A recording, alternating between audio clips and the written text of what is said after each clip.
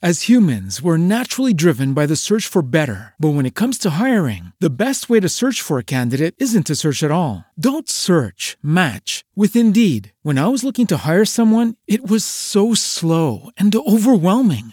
I wish I had used Indeed. If you need to hire, you need Indeed. Indeed is your matching and hiring platform with over 350 million global monthly visitors, according to Indeed data, and a matching engine that helps you find quality candidates fast. Ditch the busy work. Use Indeed for scheduling, screening, and messaging so you can connect with candidates faster. And Indeed doesn't just help you hire faster. 93% of employers agree Indeed delivers the highest quality matches compared to other job sites, according to a recent Indeed survey. And listeners of this show will get a $75 sponsored job credit to get your jobs more visibility at Indeed.com/podcast. That's Indeed.com/podcast. Terms and conditions apply. 1 semester of law school. 1 semester of criminal justice. 2 experts. I'm Kristen Caruso. I'm Brandy Egan. Let's go to court. On this episode, I'll talk about the Clinton 12. And I'll be talking about the murder of Adrian Reynolds. Are there other ways that you'd like to police my body, ma'am? We just had to re-record our opening because Kristen's over here. You guys can't see what I'm doing, but she was flailing her arms about. Here's the thing. Past 2 nights in a row, I have not slept well at all. And now you're here. I'm feeling a little goofy. We had pie for lunch. We did have pie. Now I've got coffee. Ooh. Life is good. Ooh, yeah. I don't mean to brag to you people, but I had coffee and pie today. I've had no coffee, but you know what I do have? What? Oh, your gross G Fuel stuff? Okay. Delicious G Fuel. They have not reached out with a sponsorship. Still trying to get a sponsorship. And I would like to be sponsored by pie. Just any pie? Just any pie. What about like those Edmonds frozen pies? Oh my God, fuck no. Those are terrible. Did you know how I feel about those pies? I had no idea how you got I feel very strong. Those are terrible. Okay. They're a sorry excuse They were for about pie. to send us a bunch of pie and a bunch of money, and now they're like, well, we don't like you either. Please send only the money. Welcome to the podcast, everyone. Welcome to the podcast where we talk about pie. What if... Do you think we could do a pie podcast? And we call it a piecast? Each week, we sample a new pie, and then we just talk about it. That sounds like a terrible podcast. No, it sounds great. It'd be like that, What that would our SNL reviews sketch. be like for that? It'd be like, I came here for a straightforward story about whether a peanut butter pie would be good. And now I'm listening to some story about butt plugs. That's exactly what would happen. That's exactly what would happen. We'd go on a tangent. That's exactly People what would be pissed. They barely tolerate us now. Anyway. Oh, boy. I think we should just stick to eating pie and talking about pie with each other. Maybe not. Okay. Yeah. And we'll leave the butt plug talk to this podcast. Darn right. We do talk about it. I have a kind of a lot. We were just talking about butt plugs before we started recording. We were. But not sexual butt plugs. Don't worry.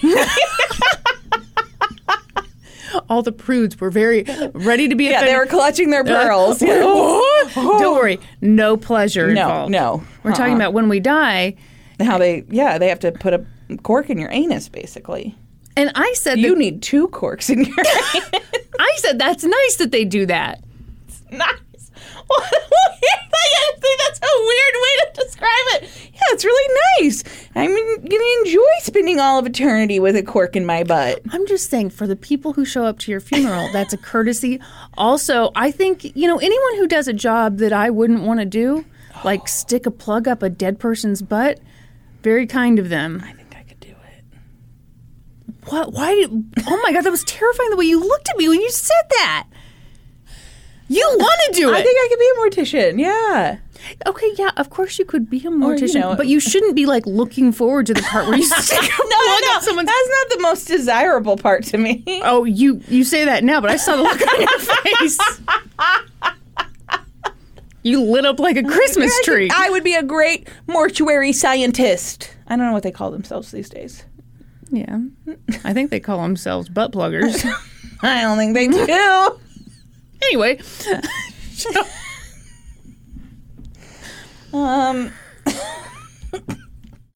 As humans, we're naturally driven by the search for better. But when it comes to hiring, the best way to search for a candidate isn't to search at all. Don't search, match with Indeed. When I was looking to hire someone, it was so slow and overwhelming. I wish I had used Indeed. If you need to hire, you need Indeed. Indeed is your matching and hiring platform with over 350 million global monthly visitors, according to Indeed data, and a matching engine that helps you find quality candidates fast. Ditch the busy work. Use Indeed for scheduling, screening, and messaging so you can connect with candidates faster. And Indeed doesn't just help you hire faster. 93% of employers agree Indeed delivers the highest quality matches compared to other job sites, according to a recent Indeed survey. And listeners of this show will get a $75 sponsored job credit to get your jobs more visibility at Indeed.com/podcast. That's Indeed.com/podcast. Terms and conditions apply.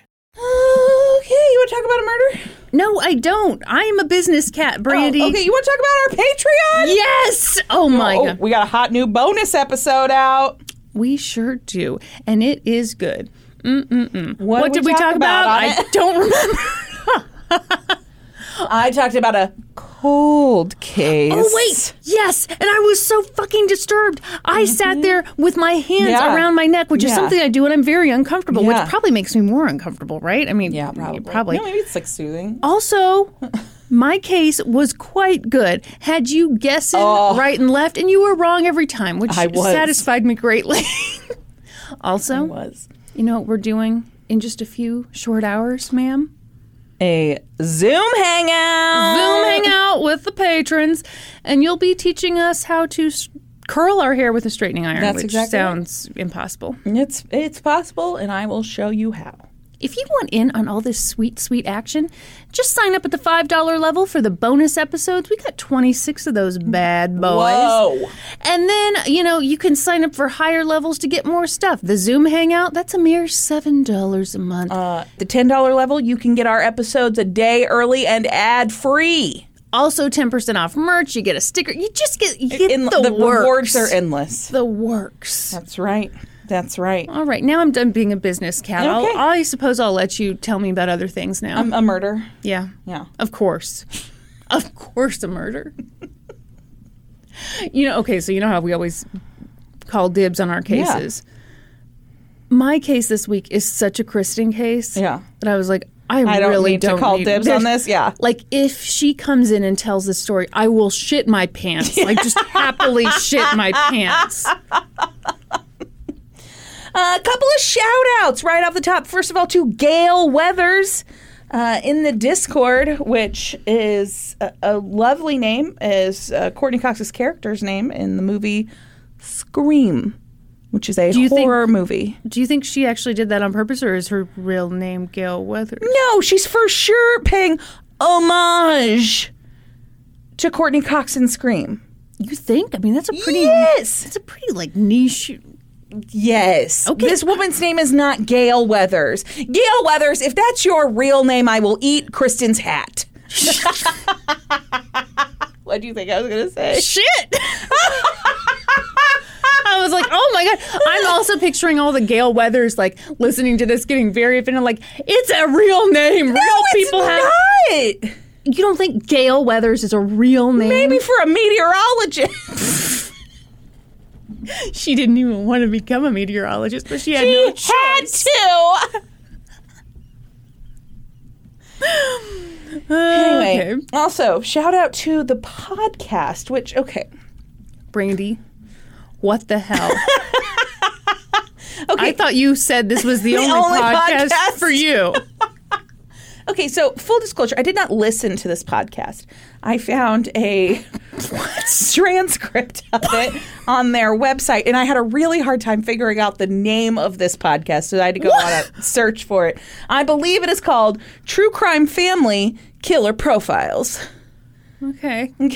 I believe there's only 3 episodes of this podcast. Okay. 2 of which are about this case. But they're like part of a network, it looks like. Okay. And one of the hosts of this podcast has a connection to this case. She grew up where this case happened. Or Okay. she or he. I don't know why I said she. Somebody, Yeah, they. because you didn't even listen to their voices. I just read the, You weirdo. the transcript. Also, shout out to an episode of Dateline, which I also read. Did not watch. I like reading that. I know you do. I know you do. You know what I've liked doing recently? What? You know how it's a pain in the ass to chew food? I just throw everything in a blender. Mm-hmm. Better That's to not drink the same. Not the same. Also, to an episode of an Oxygen show, which I will not name. Snapped. Yes. Which I did actually watch. Oh, wow. Very good of you. So read the podcast, read the Dateline episode, watched the episode of Snapped. Snorted a steak and baked potato. Oh, here we go. It was early evening on January 21st, 2005, when Joanne Reynolds arrived at her East Moline, Illinois home. As she walked through her house, she noticed that something was off. It wasn't anything major, but she noted that her stepdaughter, Adrienne, hadn't done her chores. Adrienne could be a bit unpredictable, but it wasn't like her just to skip her chores. Then Joanne walked past Adrienne's room and saw that her work uniform was laid out on her bed. Adrienne worked at Checkers, the fast food restaurant. Yes. You know, with the double drive-through. I'm picturing it now. Apparently they have really good fries. Yeah, so I've never actually eaten one at one, so I don't know why I'm so excited, but Norm used to eat at one in Elizabeth City all the time. Thought Yeah, it I don't was think we great. had them here. I think they're more of a Southern thing. Yeah. Well, and also an Illinois thing. By the way, you mispronounced the name of this city. I did not. The East is silent. It's just Moline. Anyway, so her uniform was laid out on the bed, but at this point, Adrienne's shift should have already started, and Joanne knew that there was no way that she would have missed her shift. She was an excellent employee, and she wasn't one to call in or be late. So Joanne just got like this sick feeling in her stomach. She knew she needed to call her husband, Adrienne's adoptive father, Tony Reynolds, so that they could figure out what was going on. So Adrienne had moved to East Moline from Texas to live with Tony and Joanne just a few months earlier. She had been struggling just kind of with life in general, and she had just never had an easy time in life. Her biological mother had given birth to her when she was a teenager, and she hadn't been able to care for Adrienne, and so Adrienne had been adopted by her maternal grandmother, Barbara, and her husband, Tony Reynolds. When Adrienne was 3, though, her adoptive parents divorced, and she spent some time kind of floating between different family members' homes. But she always stayed close with Tony. That is until he went to prison for selling meth, which is short for methamphetamines, Kristen. A lot of people don't know that. Thank you. During that time, Adrienne spent some time living with her biological mother and a couple of different stepfathers. It was a super rough time for her, and by the time that she was 12, Adrienne was dealing with things well beyond her years. There were allegations of abuse going on in her home. She'd been arrested for assault a couple of times. She was using drugs and alcohol. She'd spent some time in rehab, and she'd made multiple attempts to die by suicide by the age of 12. Wow. Yeah. That poor girl. Yeah. When Adrienne was a teenager, the state of Texas was going to intervene and remove Adrienne from her living situation, which I believe at that time she was living with her biological mother. But her biological mother interfered. Interfered? Oh, that sounds bad. That's bad. Is that, It's is like that more It's an forceful? escalated version of intervening. Wow. Yeah. Her biological mother intervened, as it turns out. Have you ever seen the show Intervention? It's like so much more hardcore than Intervention. Jesus. Instead of saying like why they love the person, they just smack them. It's that tough love. Yeah. Anyway, I'm sorry, I'm in a goofy mood. Adrian's biological mother called Tony Reynolds, and she begged him to take Adrian. She said he needed to save her from having to go through foster care. And by this time, Tony had completed his prison sentence, and he'd moved back to Illinois, which is where he'd grown up. And in Illinois, he had worked really hard to get his life back on track. He married his high school sweetheart, Joanne, and he got a good job. And he got a good job as a truck driver. When Tony How long did he hold that job? You asshole. Now we have to leave that in. You know what? I was like, uh-oh, she corrected it. Now Patty's going to cut it. My mouth just feels like my spit's like molasses right now. Why don't you chug down some of that G Fuel? Lubing that mouth right up. Okay, That's right. This is a family podcast. Mm-hmm. My mouth is moister than those semen undies from your case on the bonus episode. Oh, there you go. That's right. You asked for it. Everybody, there's just a taste of what you're missing on our Patreon. Anyway, where the fuck was I? He'd just gotten a job. That's right. So you got a good job as a truck driver. As a truck driver. When Tony received the call from Adrian's biological mother asking him to take her in, he was all for it. He'd always tried to remain a part of her life, but Joanne had some concerns. She knew Adrian had been through a lot, and as a result was what some might call a troubled girl. And Joanne had 2 sons of her own living in the house. But she and Tony talked, and they decided that Adrian could come live with them, but that there would be some very clearly set expectations. Adrian would have to get a job. She'd have to go to school. She'd have to help around the house. When Adrian arrived in East Moline, she was 16 and had essentially no high school credits. Oh, wow. Mm-hmm.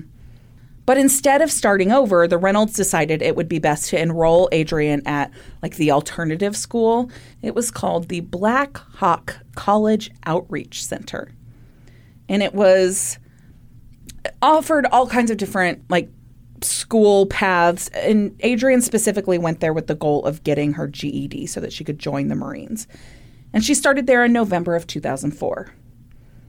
And all seemed to be going fairly well. By January of 2005, she'd made some friends, had been going to class, had a job she enjoyed. All the stuff. Was checking all the boxes. So now we're back to January 21st, 2005, and Joanne is concerned. So Joanne brought her concerns to Tony, and he wasn't anywhere as alarmed as Joanne was, but he did think it warranted some phone calls to try and track Adrian down. So they started calling people, and they didn't have any luck. No one had seen her. No one had heard from her. And so finally they decided to go up to Checkers, where Adrian worked. It was when they got there and talked to Adrian's manager that Tony began to worry. Not only had Adrian not showed up for her shift, she hadn't even been by to pick up her paycheck that day. With that information, Tony was convinced that Joanne was right. Something was wrong. That was just so out of character for her. So on a day that she'd get paid, I guess she'd typically right after she got out of school, go get her check, take it to the bank. Yeah. And then, super normal. And so for her not to have done that, he's like, okay, something's definitely that would off. Be very strange. Yeah. So again, they took to the phones and started making phone calls to anybody who might know Adrian. They called family members. They called some friends. But Adrian hadn't been in the area that long. She didn't know that many people. By 8 o'clock that evening, with no sign of Adrian, they decided it was time to call the police. Shortly after calling the East Moline Police Department, they sent out a patrolman to the Reynolds house, and he sat down and took a report, and they told him all about Adrian's past and her new life there in East Moline. And he asked them if there was any way that she was possibly a runaway. And Tony said, no, not at all. She didn't pick up her paycheck. Yeah. If she had run away, she would have stopped and gotten her paycheck. I think that's an excellent point. Yeah. And so the police thought this was an excellent point too. They were like, okay. And then they documented, the more concerning things about her past, that there were suicide attempts in her past, that she had some mental health issues, some issues with drug and alcohol. And they were like, okay, this is a good kid who has had a really tough situation, and it seems like there's maybe something to this missing girl. Mm-hmm. And they told the Reynolds that they would start investigating immediately. And they asked Tony and Joanne who they had already talked to. And so they gave them kind of like the phone tree of who they'd talked to that day. And the officers decided to follow up, make some phone calls to those same people, see if they could get anywhere further than Tony and Joanne had. And so they started calling and talking to people. And as they did, the same couple of names kept coming up in all of these conversations they were having with people. The names were Sarah Kolb and Corey Gregory. Sarah and Corey were fellow students at the Black Hawk College Outreach Program.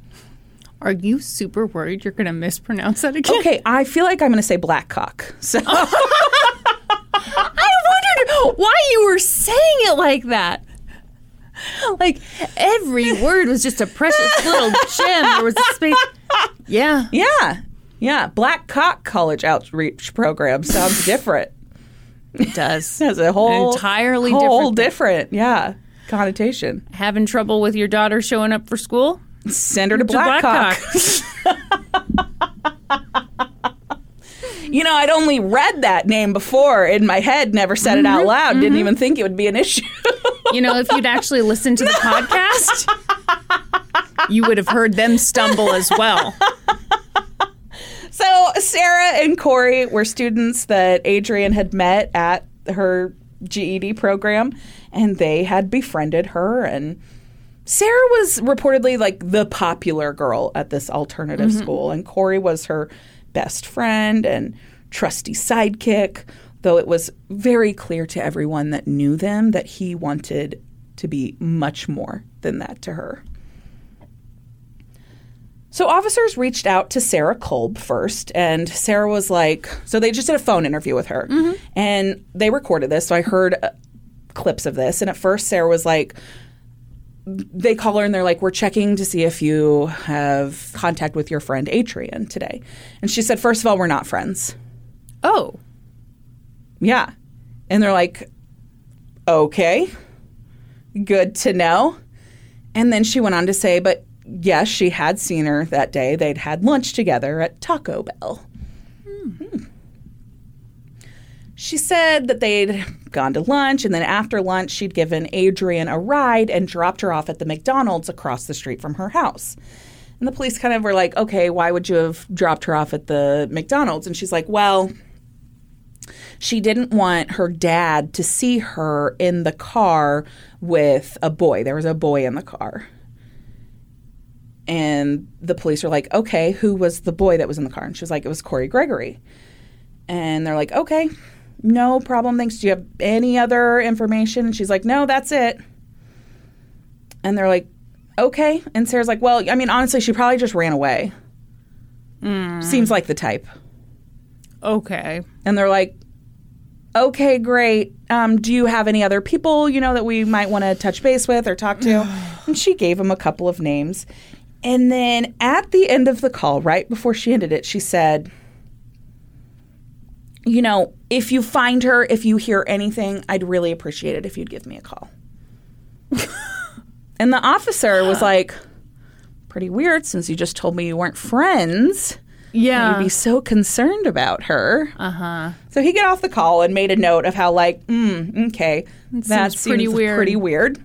And so then he called Corey Gregory. And Corey Gregory told the exact same story. No, not friends with her. Did happen to have lunch with her today. I was with Sarah Kolb. We went to lunch at Taco Bell. And Sarah and Adrienne got in a fight, but it was no big deal. And you don't go to lunch with people you're not friends with. Exactly. And so at this point, the officer stops Corey and he's like, oh, there was a fight? Mm-hmm. And he's like, oh, no, not really a fight, just like a little argument. There was just like a little tiff. I don't even know what it was about. It ended in a murder, but it was no big deal. I totally wasn't paying attention. It was no big thing. We dropped her off at McDonald's. Mm-hmm. And the officer's like, okay, thanks. If you think of anything else, please give us a call. So at this point, the police were sure that both Sarah and Corey knew more than they were letting on. And when they relayed this version of the events to Tony was like, okay, no, that doesn't make sense. Because Tony wouldn't have freaked out if a boy was in the car? Here's what he said. So when they're telling him about how Sarah and Corey said they dropped Adrian off at McDonald's, he was like, no. Why would they have done that? And he's like, the detective says, it was something about her not wanting you to see her get out of a car with a boy in it. And he's like, Adrian never would have asked them to do that because she wouldn't have needed to. She knows no one would have been home at that time of day. Joanne and I both work during the day. We are never home at that time. There would have been no reason for her to ask that. Oh, God. And so now Tony's like, these kids are lying. Yeah. And they're lying to cover something up. What are they covering up? And so the officer's like, wow, that's really helpful information. Like, thank you. And so he decides to go back and call Sarah again, kind of with this new information, see if he can like prod her for any additional details. And so he calls and asks some more questions and says, hey, talk to Corey Gregory. He mentioned something about a fight at Taco Bell. And Sarah was like, well, okay, it wasn't really a fight, but yeah, there was like a little thing. Yeah, I just like, it's stupid. And like, I pulled her hair and told her not to mess with my boyfriend. My boyfriend was also there. And like, I think that she's kind of interested in my boyfriend. And so like, I just like grabbed her by the hair and basically told her, stay away from Corey, stay away from my boyfriend. And kind of just like, was like, this is my territory, back off kind of thing. Wait, so is Corey her boyfriend? Corey is not her boyfriend. Corey's her best friend who wants to be her boyfriend. But she also has a boyfriend who happened to be present that day at Taco Bell. Okay. Mm-hmm. And then she's like, after that, though, it was no big deal. Like, we dropped her off at the McDonald's and that was the end of it. Mm-hmm. And she's like, she did punch me, though. Okay. And the officer's like, okay, all right. And she's like, yeah, and I punched her too. And he's like, okay, or all right. And she's like, but she punched me harder. I mean, she got me really good. Mm-hmm. And he's like, great, okay. How about you come down to the station and let's do a formal interview? And let's get a look at how you look, and let's take pictures of all the cuts and scrapes. So by this time, a couple of days had passed, and there was no sign of Adrian. Mm-hmm. And so by the time Sarah comes down to the station, it's like, I think it's Monday. So the weekend had passed. I think this happened on a Friday. So now it's Monday. Sarah comes down to the station to do her interview, and she shows up with a lawyer and her mom.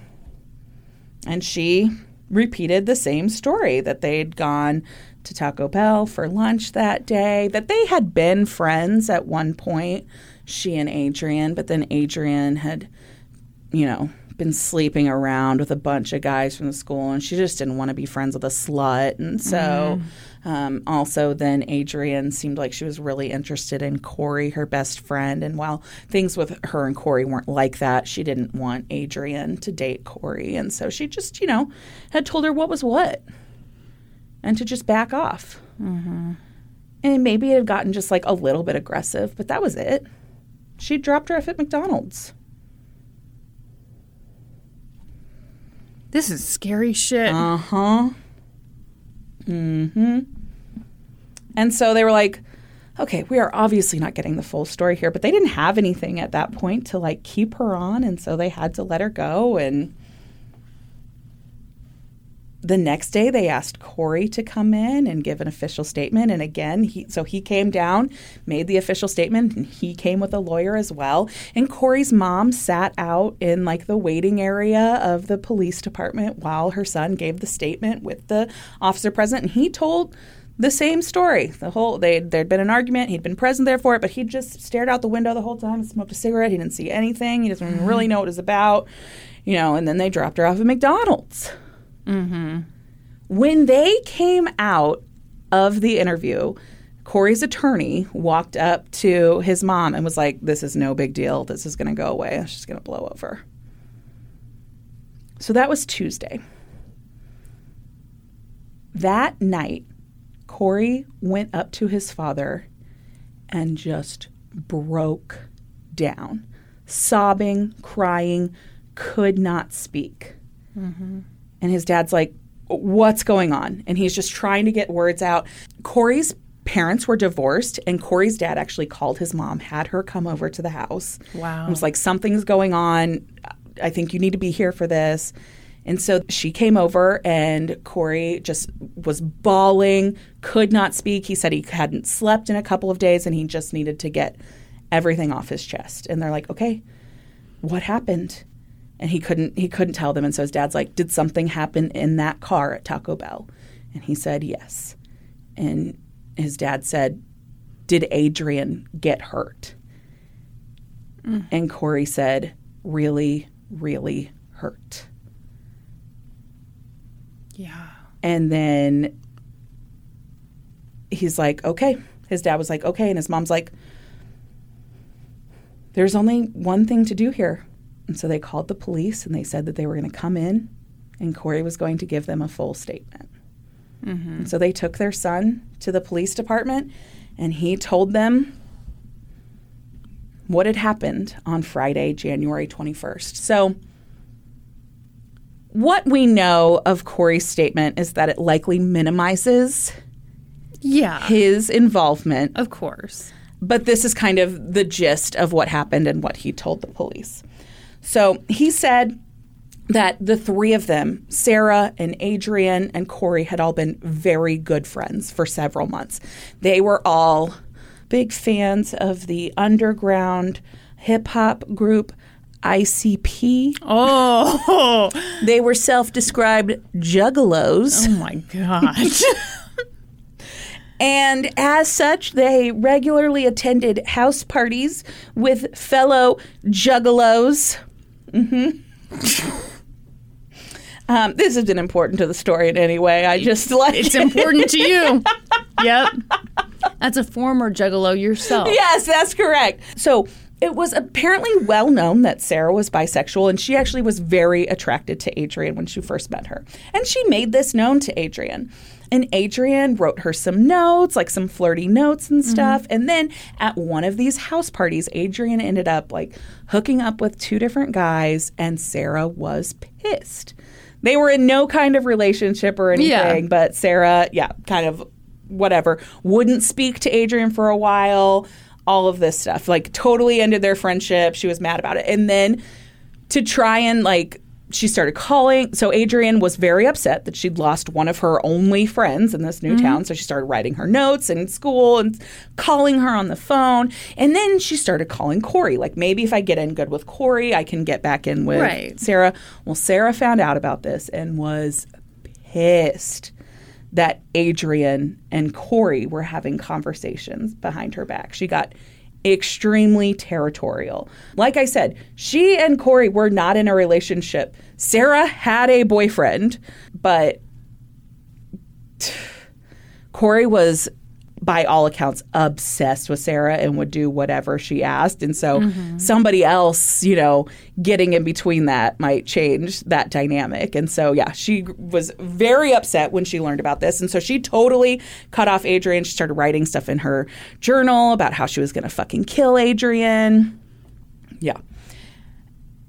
And then on Friday, January 21st, she walked up to Adrian at school and asked her to come with them to lunch at Taco Bell. And Adrian was like, yes, absolutely. Oh, gosh. And so at noon, Adrian and Sarah and Corey and Sarah's boyfriend Sean all got in Sarah's little Geo Prism and drove to Taco Bell, which was like right down the street from school.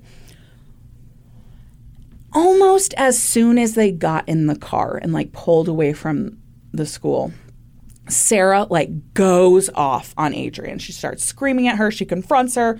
She says, back off my people. This is my territory. Stop talking to Corey. Stop. He said that also you said you think my boyfriend's hot. Don't even look at him. All this stuff. Oh, my Lord. By the time that they pulled into the Taco Bell parking lot, it had escalated so much that Sarah's boyfriend, Sean, got out of the car and walked back to school. Holy shit. Yeah, he was like, I'm not fucking dealing with this. So now, Sarah and Adrian are sitting in the front seat of the car parked at Taco Bell, and Corey's in the back seat.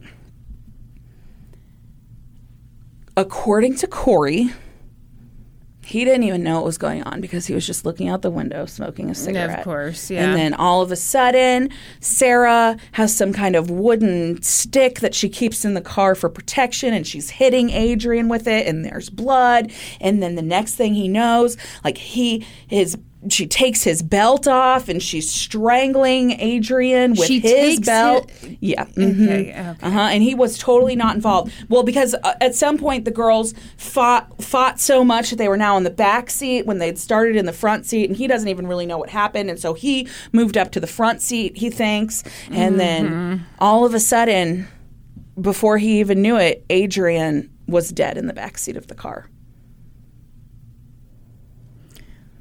This is the worst thing about wearing a belt is when people just take it off and you don't strangle somebody else with You don't it. even notice it because Yeah. you're busy looking out the window. Yeah. So what the most believed version of this is that they took her to the Taco Bell restaurant. They sat in the busy parking lot. It was cold outside, and so the windows fogged up so nobody could really see what was going on inside the car. But it's believed that Corey held Adrian down and gave Sarah his belt, and Sarah strangled her to death. Oh my God. Yeah, that's much more believable. In the Taco Bell parking lot at lunchtime, a guy walked by the car at one point and saw that it was shaking, and he thought somebody was having sex in it. Yeah. He thought about calling the police because he was like, "What are you doing? This is a Taco Bell at lunch. It's a holy place. Yes." But he was like, "You know what? I'm not getting involved in that." Yeah, I wouldn't. Yeah, I wouldn't either. Mm-mm. Yeah. So for a few minutes, according to Corey, they just sat there in the car and were like, holy shit, what just happened? And then they realized that they needed to do something with her body. And so Sarah suggested that they take Adrian to her family farm, which is the next town over. So East Moline is actually part of the Quad Cities in Iowa, which sits on the Iowa-Illinois border. Mm-hmm. And so there's there's actually 5 cities that make up the Quad Cities, which is very confusing. Sense at all. Apparently there was a petition a while back to change it to the Quint cities. Oh. And nobody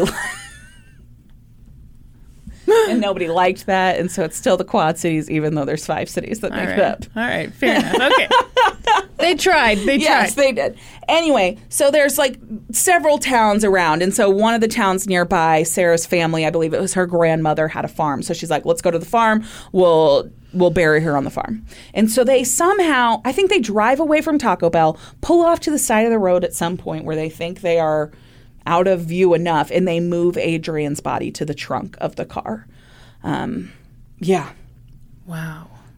And then they drive to the farm, and once they get there, they're like, oh, fuck, it's January. Yeah, they're not going to be able to dig. The ground is frozen. They can't dig. And so then they change the plan.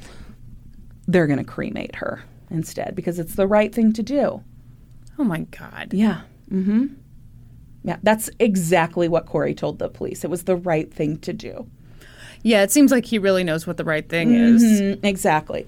And so they lay her on a tarp and put gasoline and set it on fire, and they let it burn for 6 hours. And oh my gosh, it didn't work. They thought she'd just turn to ash and disappear, and that's not what happened. Yeah. And so it's getting dark, and they're like, okay, we're going to have to pause this for tonight and come back to this tomorrow. Pause it? Yes. Yeah. And so they take her charred remains and they disguise them under some brush on the farm, and they leave for the night. Mm-hmm.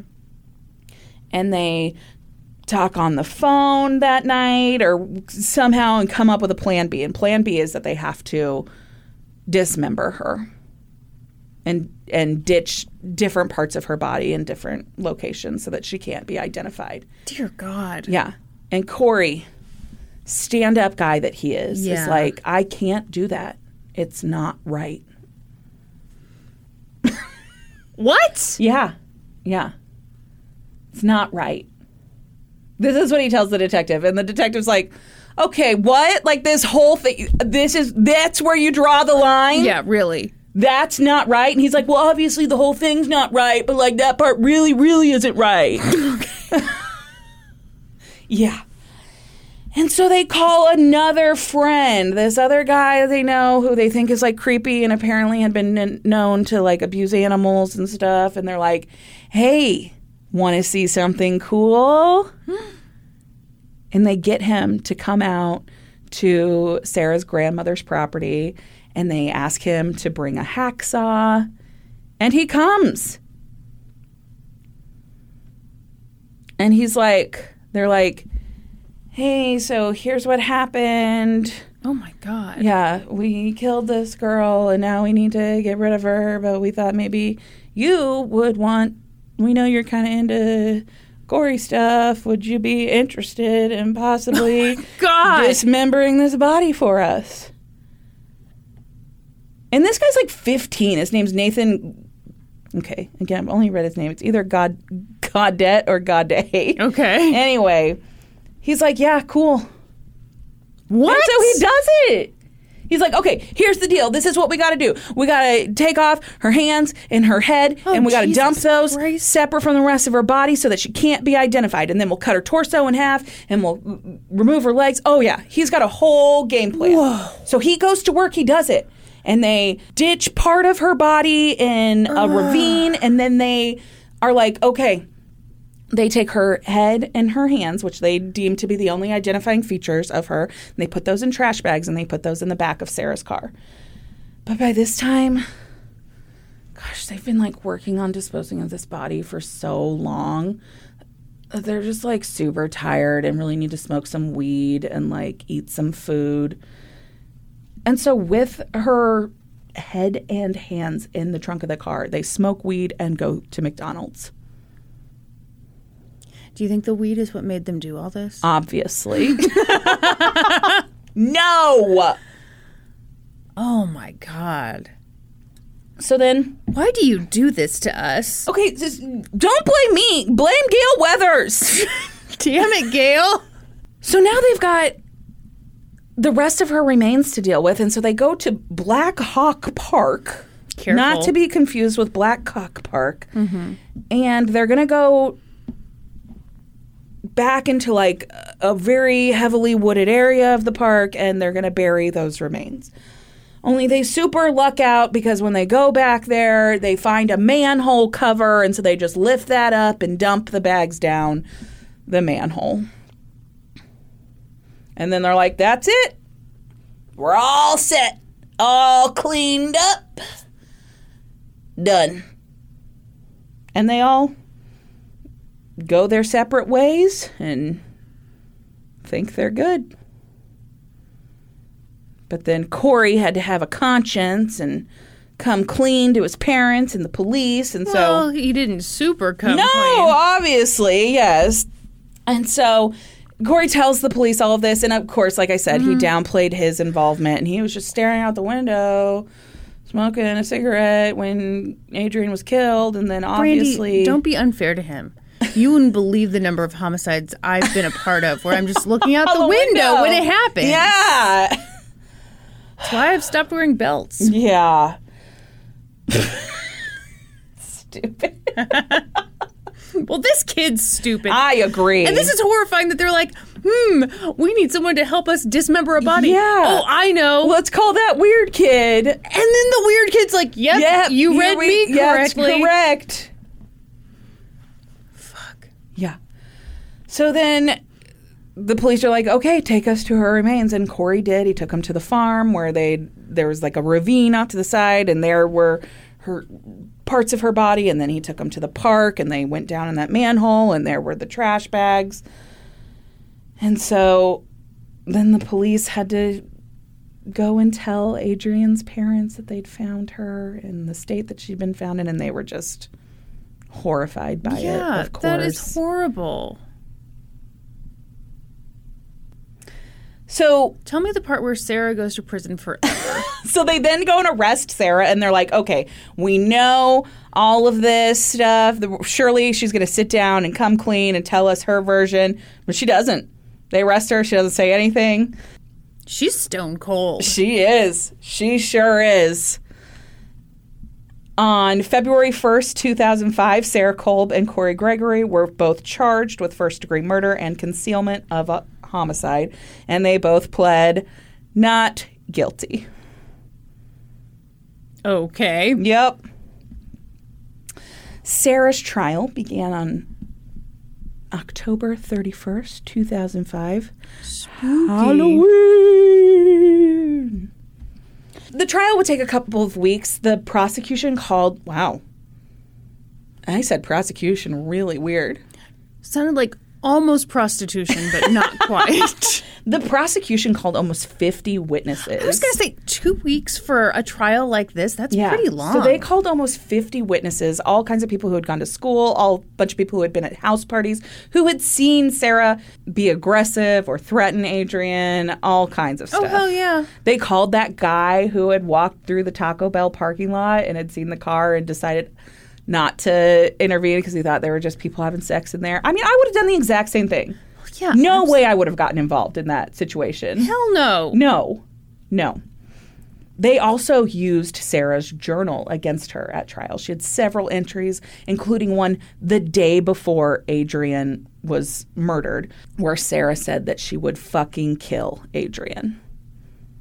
Yeah, I don't think that's necessarily I think girls, write all kinds of stuff in their journals. I don't think so, Brandy. Yeah. You Mine wrote was that your always mom very was a level-headed. bitch.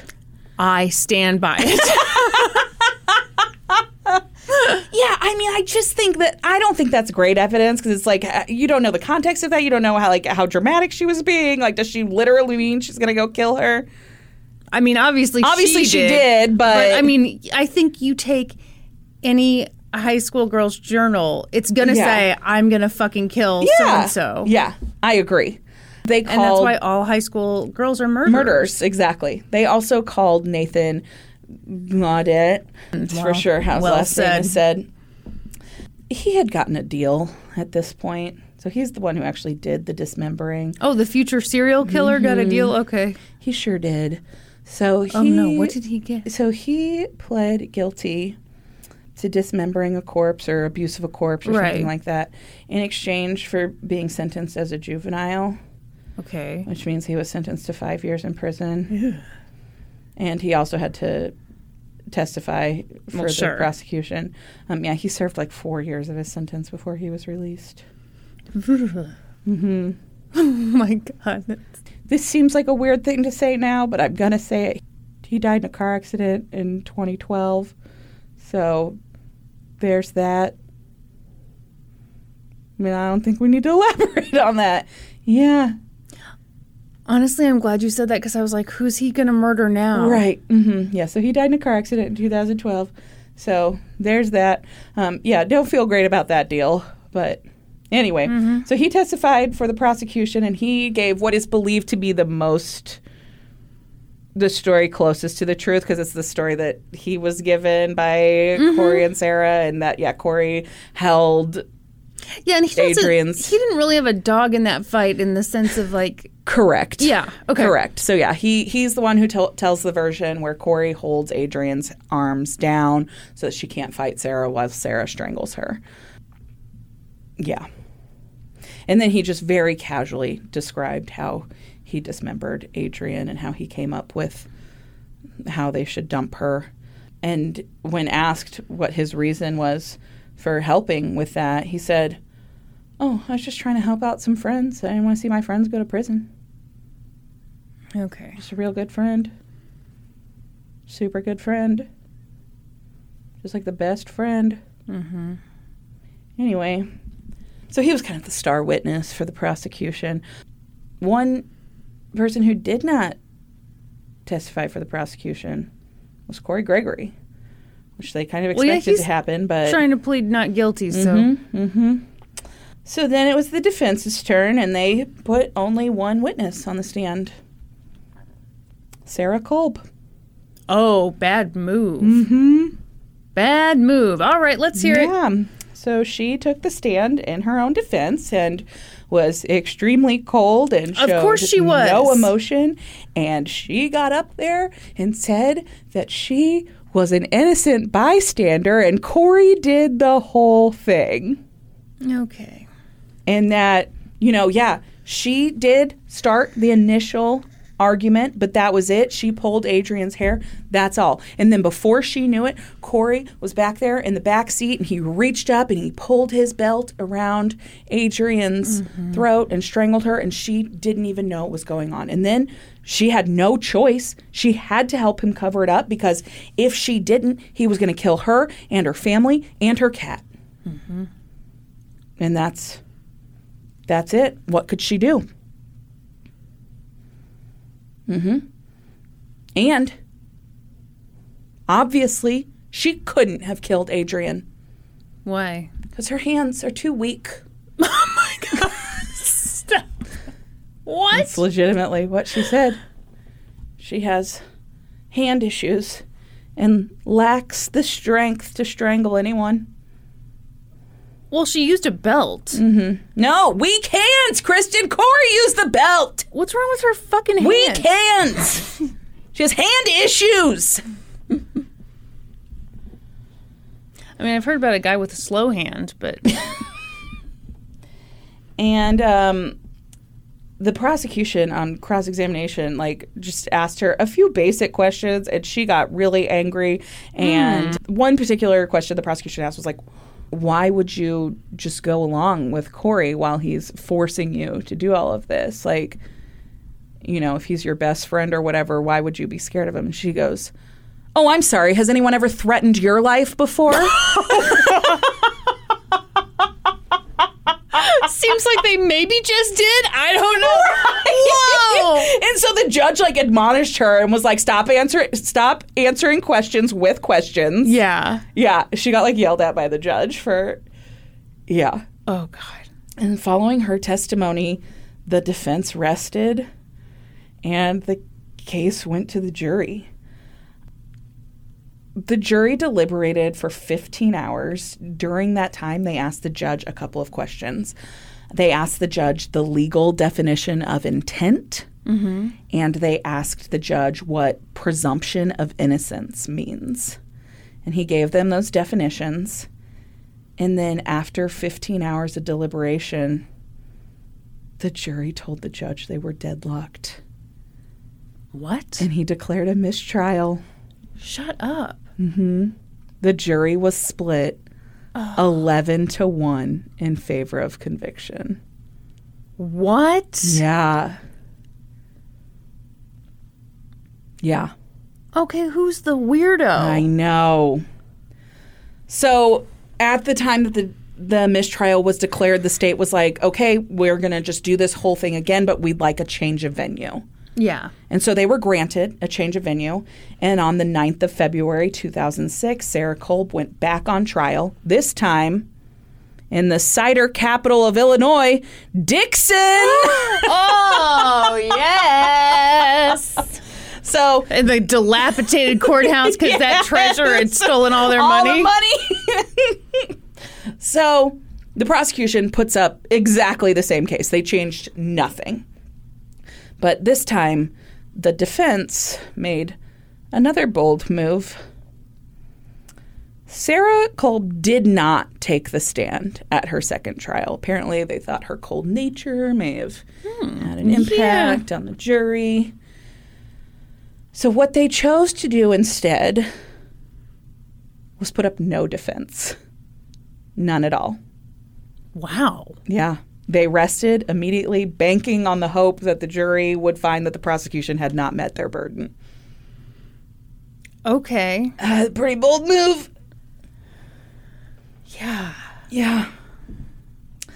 On February 22nd, the jury found Sarah Kolb guilty on all counts. She was given 48 years for the murder conviction and then 5 years for the concealing a homicide, and those were ordered to run consecutively. So she got a total of 53 years. Following that, Corey Gregory decided not to take his chance with a jury, and he changed his plea to guilty, and he was sentenced to 45 years in prison. Since then, both Corey and Sarah have appealed their sentences. Corey can't. Corey actually tried to get his guilty plea removed. He tried to get it rescinded and then get to go to trial instead. And the judge was like, what is this, buyer's remorse? No, that's not how this works. How it works. And so then in 2012, we've talked about this before, there was that Supreme Court ruling where imposing a mandatory sentence of life without the possibility of parole on a juvenile offender is considered unconstitutional. And so basically, that applies to anyone who's given a sentence over 40 years. So both Sarah and Corey fall under this ruling. And so they both have appealed their sentences based on that. But to this point, their appeals have been denied. A judge at one point ruled that Sarah should be resentenced, and then an appeals court overturned that. And so that... as far as I could find, to date, they both remain in prison. Wow. Mm-hmm. Ew, that was so chilling. I know. That's the story of the murder of Adrienne Reynolds, and it was terrible. Why do you do this? You tell so many creepy teenager stories. I know. The creepy teenager ones really get me. And they do every time. Oh. It's probably all that music they were listening to. No, that's where you're wrong. It's the marijuana. It's the marijuana that did it. Mm-hmm. You're right. Thanks a lot, Gail Weathers. Don't you dare blame Gail with her very real name. I know. Those teen murderer ones just really creep me out. But creep you out is not quite the phrase, because they draw you in every time. They intrigue you greatly. They do. Did you ever want to kill me when we were kids? No, I think that's what is so intriguing about it to me. It's like in high school, I was like fucking listening to NSYNC and spending, every weekend with your dumb ass. We were listening to the Juggalos. Oh wait, no, you don't listen to Juggalos. No, anyway, you don't listen to Juggalos. No, it's just such the opposite end of the spectrum for what our high school experience was. I couldn't have even told you where to find drugs when I was 12 years old. No. I can't even really tell you now. Where to find drugs now? I mean, I've got ibuprofen in space. That's right. Okay. Yes. Do they sell it at Costco? Because then I can get it. I got to hook up on all the drugs at Costco. I got that membership card. Okay. Yeah, it's just... Yeah, I think that's it. It's just so different from, my high school experience. Like when you wore your DARE bracelet everywhere. And that police officer called me a loser. Wait, no, he didn't. He didn't really call me a loser, but I saw it in his eyes. He was disappointed. He'd never been more disappointed. He thought he was catching me coming back from the club. Yep. And instead it was my Walgreens. He'd never been so disappointed. As humans, we're naturally driven by the search for better. But when it comes to hiring, the best way to search for a candidate isn't to search at all. Don't search, match with Indeed. When I was looking to hire someone, it was so slow and overwhelming. I wish I had used Indeed. If you need to hire, you need Indeed. Indeed is your matching and hiring platform with over 350 million global monthly visitors, according to Indeed data, and a matching engine that helps you find quality candidates fast. Ditch the busy work. Use Indeed for scheduling, screening, and messaging so you can connect with candidates faster. And Indeed doesn't just help you hire faster. 93% of employers agree Indeed delivers the highest quality matches compared to other job sites, according to a recent Indeed survey. And listeners of this show will get a $75 sponsored job credit to get your jobs more visibility at Indeed.com/podcast. That's Indeed.com/podcast. Terms and conditions apply. All right. You ready? Yes. Okay. Shout out to the documentary Clinton 12, as well as reporting from blackpast.org, the Tennessee Encyclopedia, and a bunch of other sources as well. Oh, yes. Also, okay, this is my little disclaimer. There is court stuff sprinkled throughout this thing. I decided not to go super in-depth into every court case because we don't have all goddamn day. Okay. All right? All right. Okay. Okay. You like a more tilt on your... I like mine more straight up. Okay, people don't know what we're talking about right now. Kristen just pushed her laptop so open that it's practically flat now. I like to kind of sit up high. Like you're standing over a podium? Yeah, Is that the deal exactly. right now? Okay. Yeah, I do like I have mine more at like a 90-degree Yes. sitch. This is fascinating. Nobody gives a shit. Anyway, is it okay if I tell you my story now? Please tell me about the Clinton 12. Clinton 12. Brandy. You know, the thing about you is you're so basic. It's true. You go to Starbucks in the fall and you get a pumpkin spice latte. PSL. Not me. I always order the cool lime refresher. No, you what? You go to a Blink-182 concert and you're like, play What's My Age Again? Not me. No. I always request their 2017 hit, Can't Get You More Pregnant. That's not a song from Blink-182. And I bet when people sit around talking about famous school desegregations from the civil rights era, as they often do, you're like, oh, Little Rock 9. Yeah. Not me. I'm like, oh, Clinton 12. Oh, what's that? You've never heard of the Clinton 12? Well, as of 2 days ago, neither had I. But now I'm obsessed with this story. Excellent. This is their story. Dun dun. Okay, for real. Have you ever heard of the Clinton 12? Exactly. Neither had I. This is nuts. Hold on to your hat Hold on and to your my pants nuts. and your nuts. Yeah. Get the whole gang together there. With your new manhood mashers. Wait, is that from the bonus from the episode? bonus episode. People don't know what that is. Well, if you want to know, sign up for our Patreon at the beautifully $5 level or higher. Picture it. Clinton, Tennessee. Clinton is a small town located about a half-hour's drive from Knoxville. And in the 1950s, it had a population of about 4,000 people.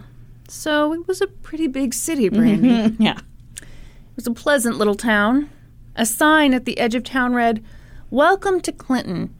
Don't hurry through town. Give us a chance to be friendly." It's a weird sign. Okay, here's the thing. I couldn't tell if that was actually creepy or if I was just creeped out because, something bad is about to happen. Yeah, I but think that's it's a for real weird kind of sign. creepy. Yeah. All right. Hopefully they've taken that down. Hey, don't blow through here, lady. Give me a chance to be friendly with you. Yeah. Of the 4,000 people who made up the population of Clinton, about 10% were black. The town was very segregated.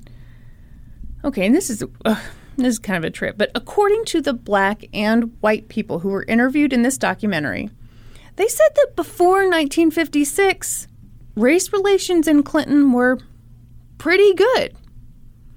Now, are you ready to hear what passed The for white pretty people good? said that? And the black people. Okay. Oh, See, I expect the white people yeah, to I'm say like, it. of course the white people think that. Are you ready to hear what passes for pretty good in the 1950s? No. Black people couldn't eat near white people in restaurants or sit in the good seats at the movie theater. or buy a candy bar from the drugstore and eat it in the drugstore. What's the logic in that? I don't know. Okay. Because then a black person might be eating with a white person. Well, you can't have that. And yeah. Absolutely not. Wow. This is what good race relations? Yeah, this is great. Shut up. We love it. Whew. But the people of Clinton say it wasn't super terrible. It was just like the gentle racism that wears you down slowly over time, like death by 1,000 paper cuts. Yeah. Just kills your soul. So things in Clinton were okay. But in the 1950s, thanks largely to work from the NAACP, there was this big push for equal education. We've talked about this on the podcast before, and I won't again, so that's the end of this story. The law of the land at the time was separate but equal. So if by chance you've created a drinking game out of these school segregation cases, please take a sip because I just mentioned Plessy versus Ferguson. So the black students in Clinton attended the Green McAdoo School in town. And hold on to your hat, this will shock you. That school was in fact separate but not equal to the white kids. No, this is very shocking to everyone.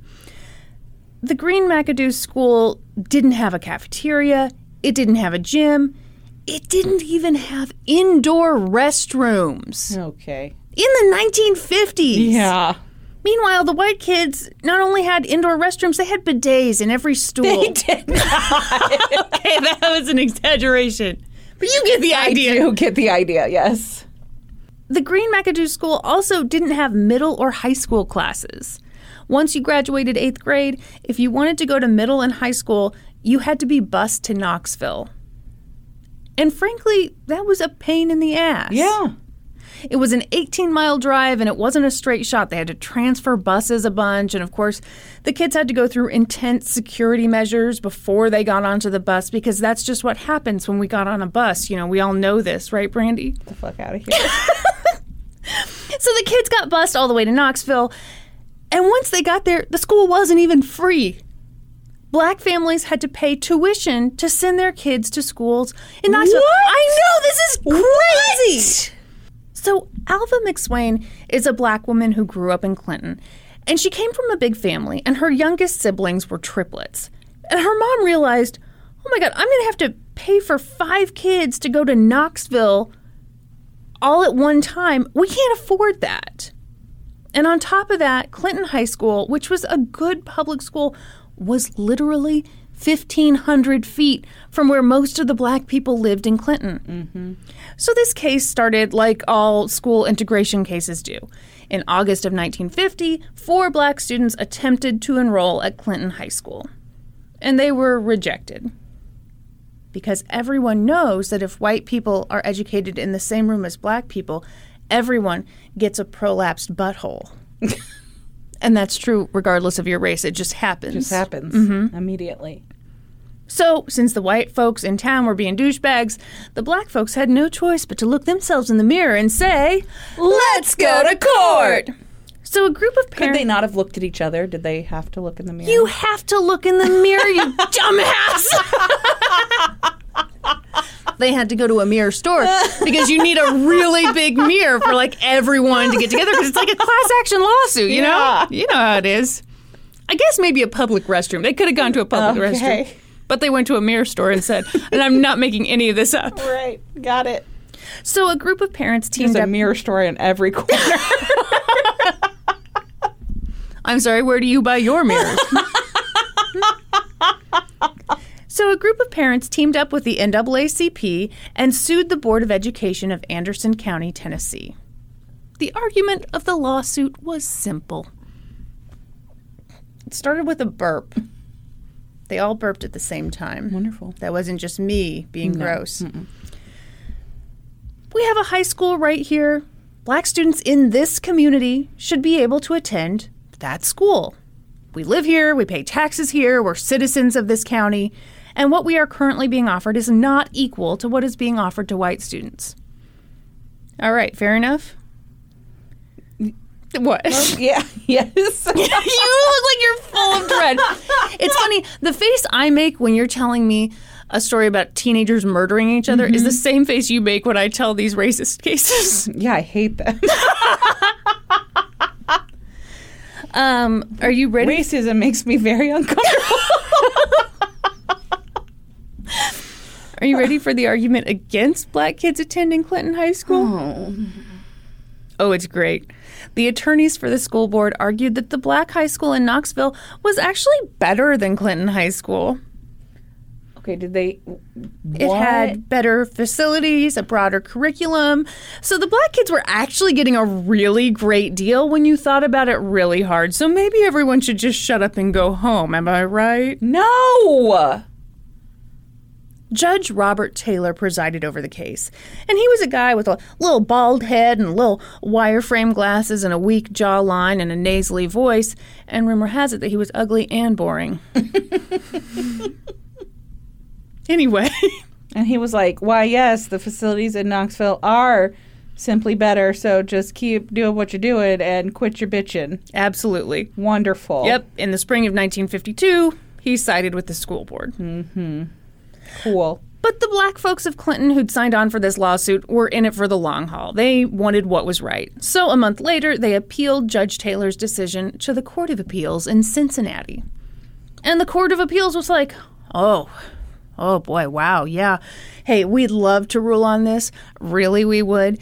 But it looks like the Supreme Court is going to rule on this little case called Brown versus the Board of Education. So we're just going to chill until the Supreme Court makes their decision on that one. Oh, what's that? This is a process that will literally take years. And in the meantime, there are real-life children who need an education. Oh, who cares? Who cares? Am I right? Wonderful. Brandy, you're going to have to pick up that attitude, okay? Just let the kids go to school. This case gets so much worse. Oh, good. You think this sucks? Wait for it. Wait. So, 2 years later, in 1954, the Supreme Court ruled on Brown versus the Board of Education. And in that decision, they said that separate but equal was a heap and helping a shit. That's a quote from the court record, obviously. And a year later, on May 31st, 1955, the appellate court, moving at roughly the same pace as Brandy eating a serving of popcorn salad, was like, hey, Clinton High School, you need to integrate, like soon. Okay?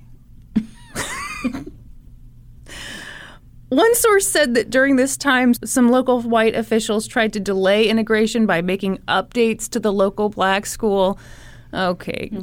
Yeah, they threw on some paint. They're like, are we equal now? Look how much better it is now. Don't you want to go here? Look, we cut holes in the floor for the bathroom. Oh, God.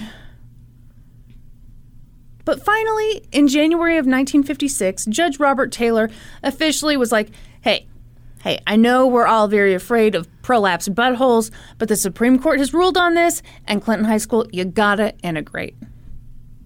There is footage of Judge Taylor making this announcement, and he looks just about as devastated as you looked when you realized that Lance Bass was gay. I mean, the poor guy was just heartbroken. Yeah, because until he came out as gay, I had a chance with him. That's right. You were like, it'll happen. One day we will meet, our eyes will lock. Ka-ching. What if Lance Bass is a fan of this podcast? That would be amazing. It would be amazing. Lance, please, reach out. Do you think he will have a sense of humor? Yes. About the joke I made? Yes. I think he would love it. See, this is how I know. You're still obsessed with him. Love him. You're like, yeah, my good friend Lance Bass. Yes. He would definitely have a sense of humor. I know him very well. He has a very good sense of humor. I follow him on TikTok. You do? Yes. He does great TikToks. Very funny. He's got some beautiful. He's doing like a silvery thing with his hair these days. Oh, okay. Very handsome as always. You know, if you really wanted to catch his attention, you should cover that documentary he did on Lou Pearlman. I really should. Yeah, that's a dark documentary. It is. Aaron Carter and that thing, that's, oh gosh. just want to give that dude a hug. Yeah. Okay, I'm sorry. I'm bumming you out. Yeah, 10 ways great. to Sunday. I was really excited about Lance, and now you had to talk about Lou Pearlman. I'm sorry. Touching. Never mind. Is this tearing up your heart? It is. It's tearing up my heart When I'm with you. and when we are apart, I Oh, feel boy. it too. It And sounds like no you're trying to matter auto-tune what, yourself. Feel the pain with or without you, Lance Bass. Dun, dun, dun. So I don't think I need to tell you that the summer of 1956 was a very somber one for the white folks in Clinton. That summer, school administrators and teachers and white parents held several meetings to prepare for the chaos that would ensue when 12 black kids came to Clinton High School. Yeah, how terrible that's going to be. It'd be 12 black kids coming into a school of 800 white kids, and gee, life sure would be terrible for Yeah, that the sure white is kids. terrible for the white kids. No, how fucking scary that is for the black kids. Exactly. Exactly. It's terrifying. Yes. Speaking of the black kids, they were dealing with really complicated emotions.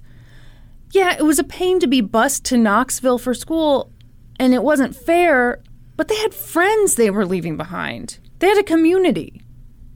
The oldest student, Bobby Kane, was headed into his senior year of high school.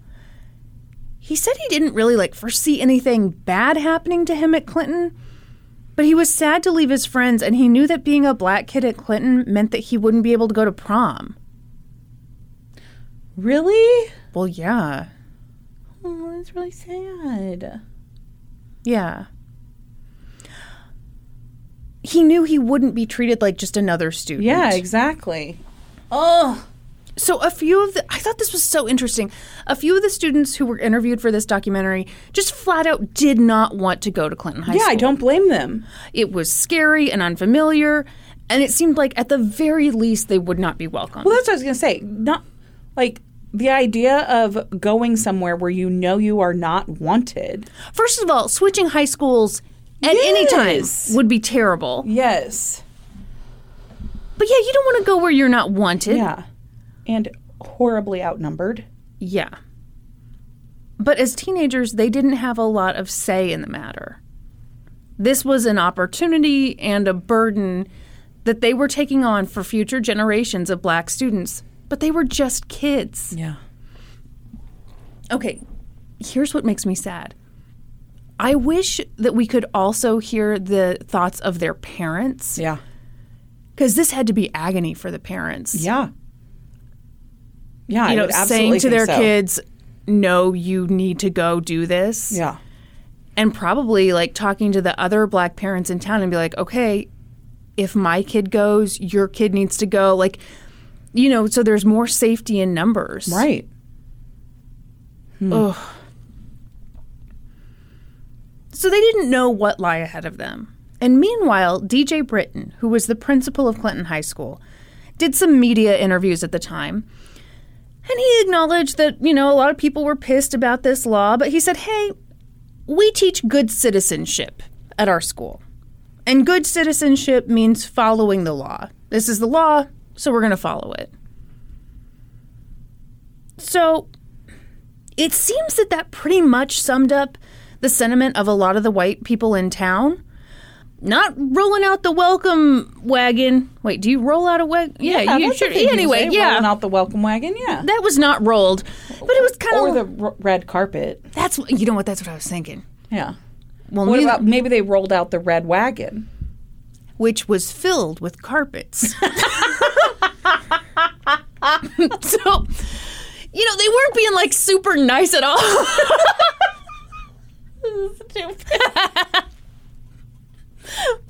But they weren't being awful Okay. yet. Oh, good.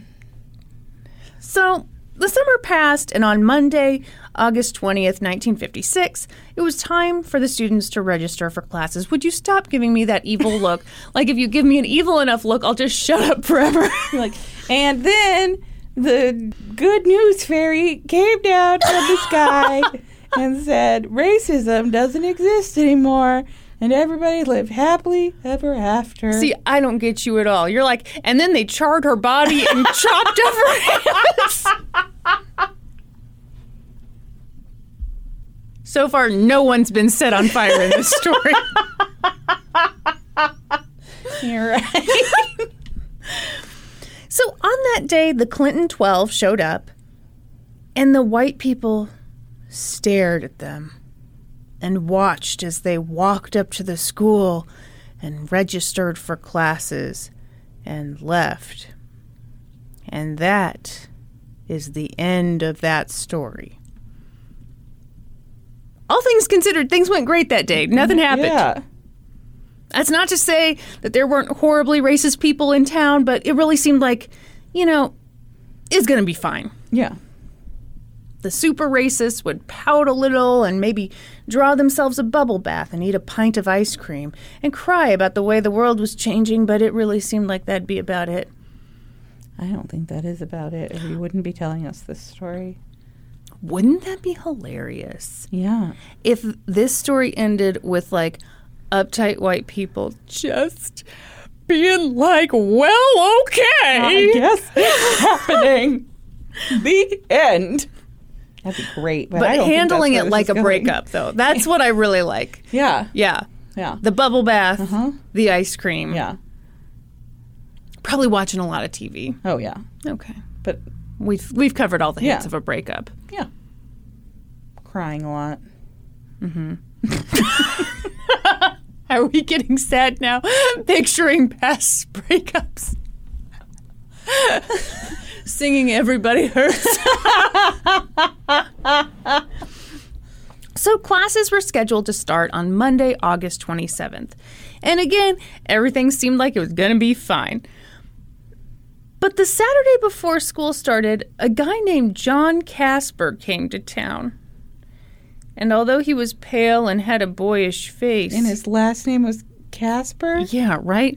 Isn't that quite the last name for a leader in the KKK? Yeah. Do you think that was his real last name, or do you think he was like, this'll be fun? It can't get whiter than this. Only thing whiter than this would be... What's his first name? Cottage cheese. Oh, what's his first name? John. Change his name to John White.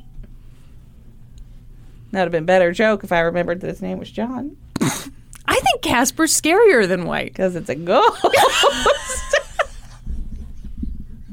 Exactly. Oh, you snorted.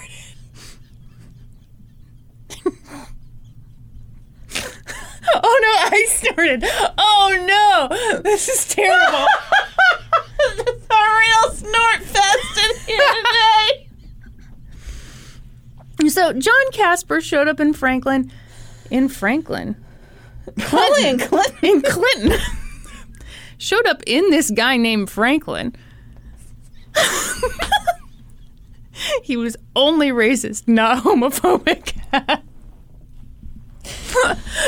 Sorry, so he showed up in Clinton and announced that he had come from Washington. I don't know why you're having trouble keeping up. He was inside a dude named Franklin. In Clinton, Tennessee.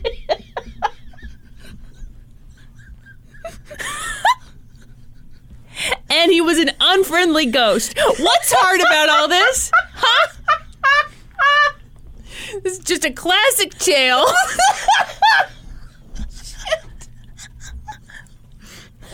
So, he and Franklin finished up, and then Then he was like, okay, here I am in Clinton, ready to be racist. Yeah. No, he brought the racism. Okay. So he had come from Washington, D.C., and his mission was to keep the black kids from going to Clinton High School. And this dude, I'm sorry, he looks like he weighs like 150 pounds soaking wet. So, he's a badass motherfucker. So John was a member of the KKK and a graduate of Columbia University. And he owned a bookstore in Washington, D.C., and he'd started his own printing press, which he used to print right-wing propaganda. Yeah. And he saw that coming. No, he just like romance novels. It's totally normal romance novels. He had shown up in Clinton to save the white people. Oh, okay. And to fuck Franklin. You see, Brandy.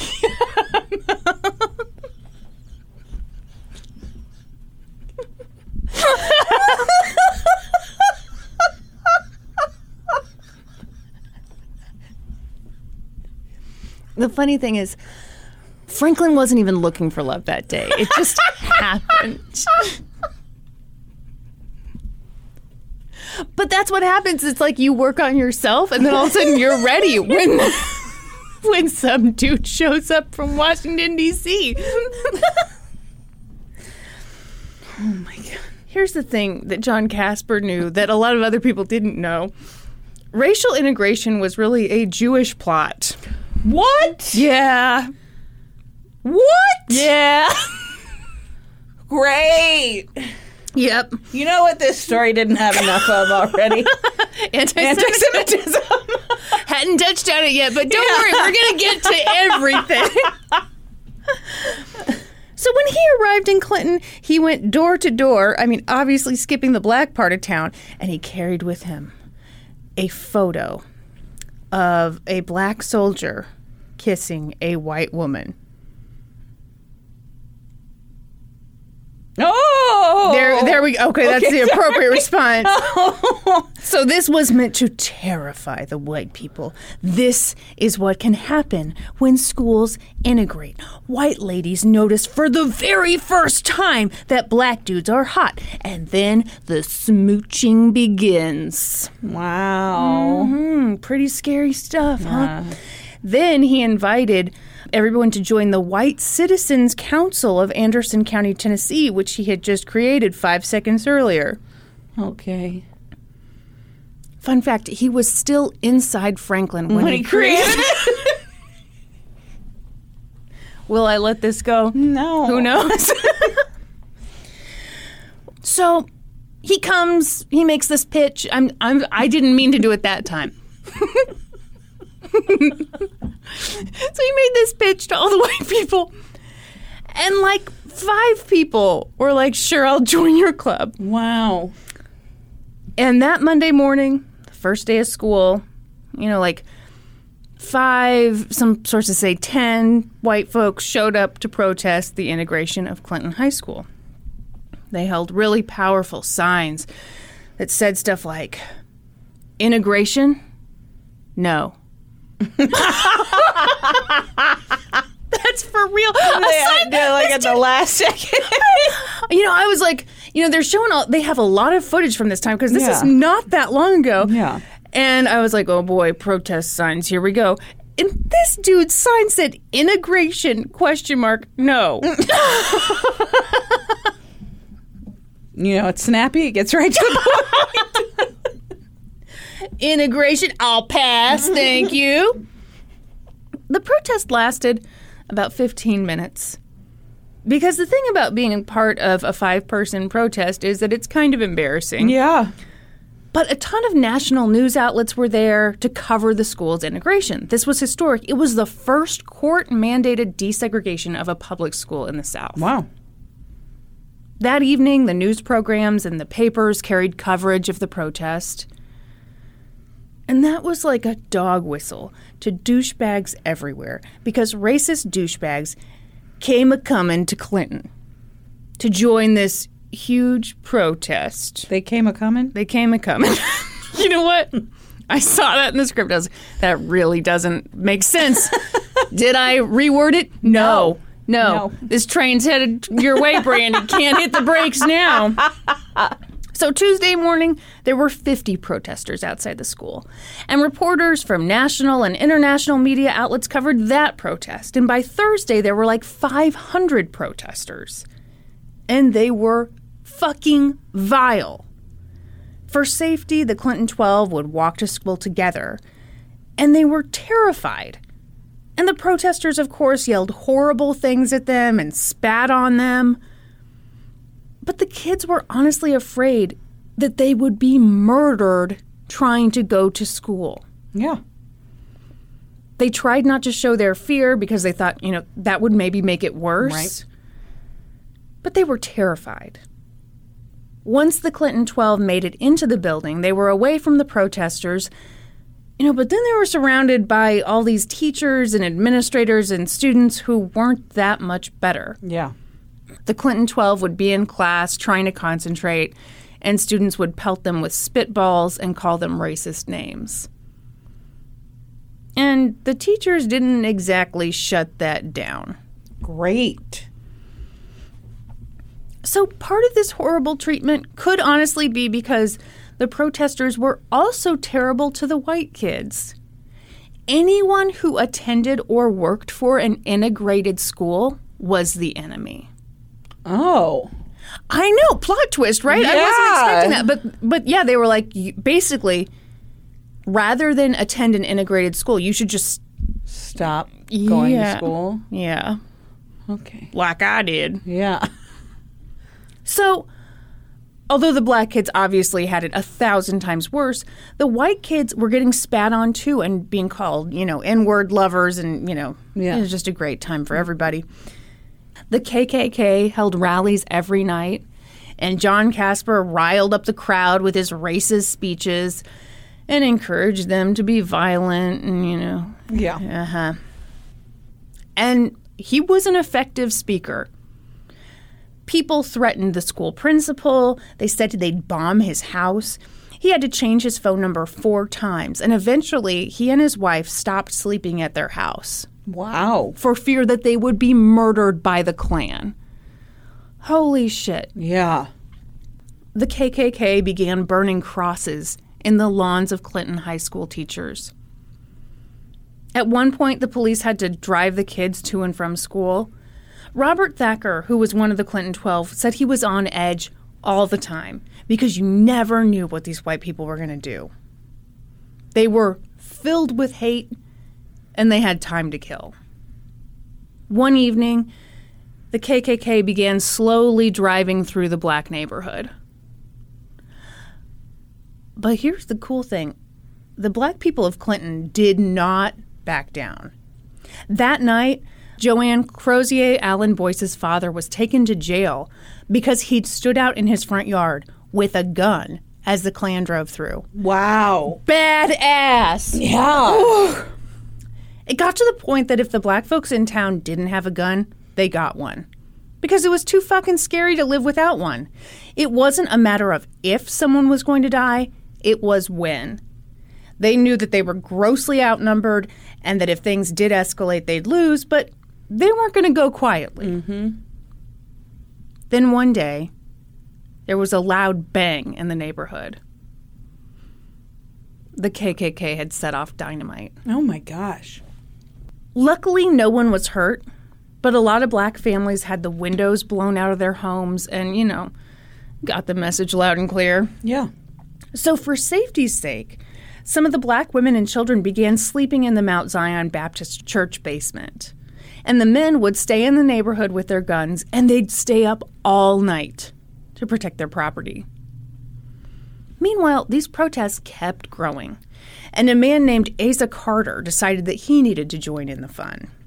So he was a famous segregationist speechwriter who... Great. Fun fact, he actually co-wrote George Wallace's famous pro-segregation speech in which he said, "Segregation now, segregation tomorrow, segregation forever." That's quoted in everything. Yes. It's not really even that great a line. It's not. No, I could say that. Cool Whip now, Cool Whip tomorrow, Cool Whip forever. There. It's very powerful words. Yes, I'm going to go buy a Cool Whip now. Forever. So yeah, he sucked. He was a hateful little shit. So naturally, he cut little eye holes in his pillowcase and wrapped himself up in a little robe and called himself the Wizard Belgrande, which paired quite nicely with that other dude, John Casper, who called himself the Cheesy Grand Dragon Crunch. Mm-hmm. Some sources like to make it seem as though the people of Clinton were just totally chill and down to integrate, but a bunch of outsiders came in and stirred up all this trouble. Okay, which I can see why they want to spin that story. The reality is that there was a mix of outsiders and locals who made it their mission to terrorize the black people of Clinton. So the White Citizens Council held their nightly rallies, and Asa and John gave their speeches, and inevitably they talked shit on the Supreme Court.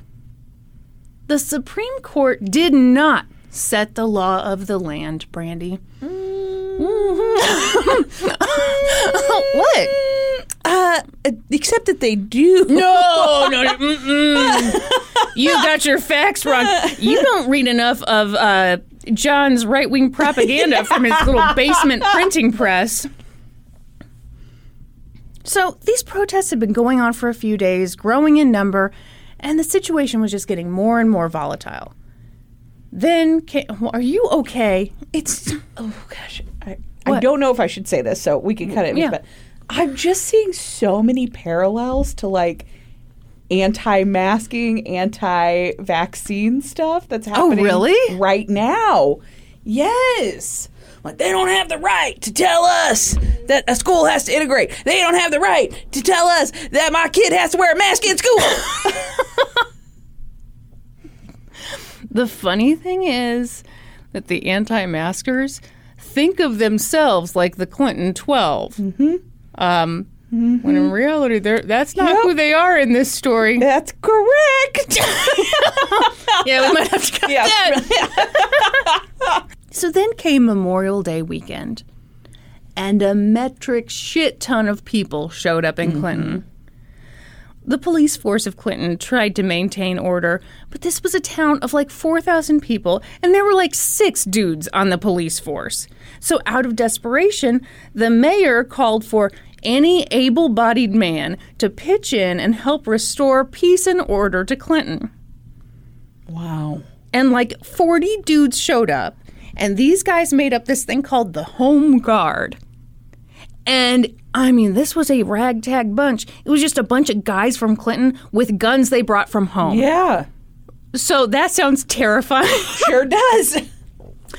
So, they've got the Home Guard, and in the meantime, the city got a court order forbidding anyone from interfering with the integration of Clinton High School. And that was a great thing because that meant that they had every right to arrest John Casper, the cheesy Belgrande of the KKK. So they arrested him. But fucking John Casper was like pleased as punch to be arrested for protesting integration. And there's a stupid photo of him holding up his little handcuffed hands and smirking for the camera like a douche. Yeah. But he wasn't smiling when Judge Taylor sentenced him to 1 year in jail for violating the court order. But because we can't have nice things, you should know that John Casper appealed the judge's decision, and his stupid supporters all pitched in so that he could make bail, and that meant that he got to walk free with his appeal pending. Fast forward to Saturday night, September 1st, 1956. That's David's birthday. Oh, attention everyone, that's David's birthday. Born in 1956. And... What? The date this episode will come out. Well, hot damn! Okay. Oh, you like that one? I do like that one. I'm sorry, 1956, that's the year you were born. David, born in 1993. Excuse me for that error. Fuck off. So the situation in Clinton is officially a double-decker shit show. 3,000 people were protesting integration in the courthouse square. The poor Home Guard, I mean, they tear gassed the protesters. They tried to keep people moving, but it was no use. Things were out of control. Protesters smashed windows. They overturned cars. They threatened to blow up the mayor's house. But that's not smart because that guy can just call the FBI. That's right. And the newspaper office and the courthouse. One of the members of the Home Guard was like, hey, I served in World War II. I saw a ton of scary shit. Nothing was scarier than that night in Clinton. At this point, the protests were all over the news. It was all anyone could talk about. And there was for sure going to be terrible bloodshed in Clinton. So the leadership in Clinton reached out to the governor, and they were like, help us, please, we need reinforcements. And the governor agreed. The day before, he'd been at some little luncheon that he'd given a speech, and he'd given a speech about how Tennessee should obey the law of the land. The Supreme Court had declared it, and so Tennessee needed to follow it. I know that doesn't sound groundbreaking, but like it kind of was. Yeah. To say, yeah, we're not going to fight this. We're going. Well, they were going to. You know what I mean? Yes. Anyway, moving on. Yes. So he sent in. It's a big damn deal. That's right. Everybody, just do you get it? You get it? He was talking to like some dumb. Sorry, now I realize I'm about to offend people for no reason. I don't need to say this. But Brandy, it was like a luncheon for dumb, stuffy Republicans. And so it wasn't exactly the crowd that wanted to hear this. But like he came in with a speech and he was like, here's a speech I was going to read. Then he set it down. Then he just spoke from the heart. And, by the end of that, all those, people were like, you know what? Yeah. Okay. Send in the card. Aren't you glad I told you that? Yes. So he sent in the National Guard and he called in the Tennessee State Patrol. And for the people of Clinton, it was an incredible sight. All of a sudden, all these police vehicles and tanks came rolling into town. That would be an incredible sight. Yes. Well, probably PTSD out the yin-yang for those guys who had just served in the war. Well, yeah, I'm sure. 600 members of the Tennessee National Guard put the city of Clinton under martial law for the next 2 weeks. Wow. And when those buff boys showed up with their guns and their numbers, John Casper peed his robe took and his skedaddled tail between his legs and just, he was like, Franklin, come on! We gotta go! But the thing is, like, Franklin had lived in Clinton all his life. And his dad had operated the drugstore for many years. Yeah. And so then it's like he's torn. Do I go with my love or do I stay here? Actually, they've made a million Hallmark movies about this. Should I stay or Should I go?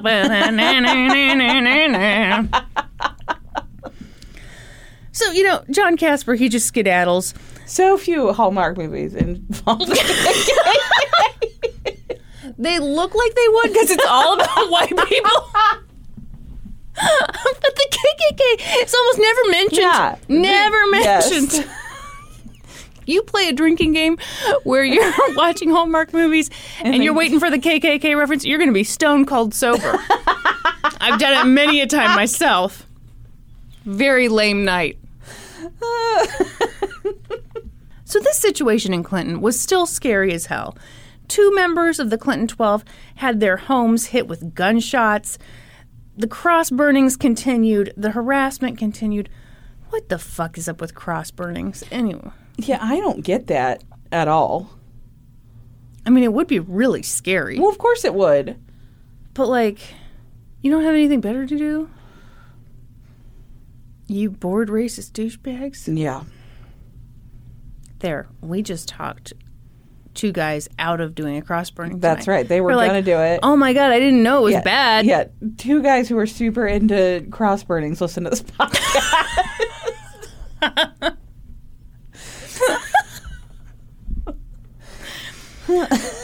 They're here because they're gathering intel on the feminist agenda, That's Brandy. Right. But they got indoctrinated accidentally. Uh-huh. That's like that guy who was investigating the fundamentalist Mormons and then, oops, accidentally all of a sudden had a second wife.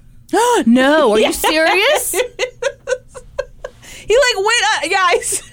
I don't remember the story clearly enough, but yeah, I was like this guy who was like undercover in the FLDS, and then like, and it was him and his wife were undercover, and then like, it got so ingrained they got in him too that deep. He accidentally, all of a sudden, whoops! Now I have a second wife. Okay, this is kind of like that story I was telling you last week. It is! The guy who did the documentary about heroin use, and he was like, man, people keep getting addicted to this. I don't get it. So he tried it, and then he became addicted to heroin. Yes! So anyway, that's why the cross-burning guys are listening to this podcast. Started off, they didn't like it. Yeah. The laughter was too much for them. That's right. Mm-hmm. But it grew on them. It grew on them. Thought I had too many dad jokes. Uh-huh. You were too joyous. Yeah. I've said that for a long time. Anyway, we'll see you at the live show, boys. Okay, but 2 months later, piss-stained and still ugly and boring, John Casper came back to Clinton. The accuracy is incredible. He was like, Franklin, I can't stay away from you. I don't know how to quit you. Wait, is that the line? I can't quit you. Yeah, I think so. Yeah. Okay. Yeah, I can't quit you. Yeah. Feel the same way about you. That's right. Just try to quit me, Brandy. I fucking dare you. So, he's back in Clinton, and he was due in court for sedition and inciting to riot. Are you ready for some sweet, sweet justice? What was the first charge? Sedition. What's that mean? I was hoping you would not ask. Okay. Hang on, I have a Google machine. Conduct or speech inciting people to rebel against the authority of a state or monarch.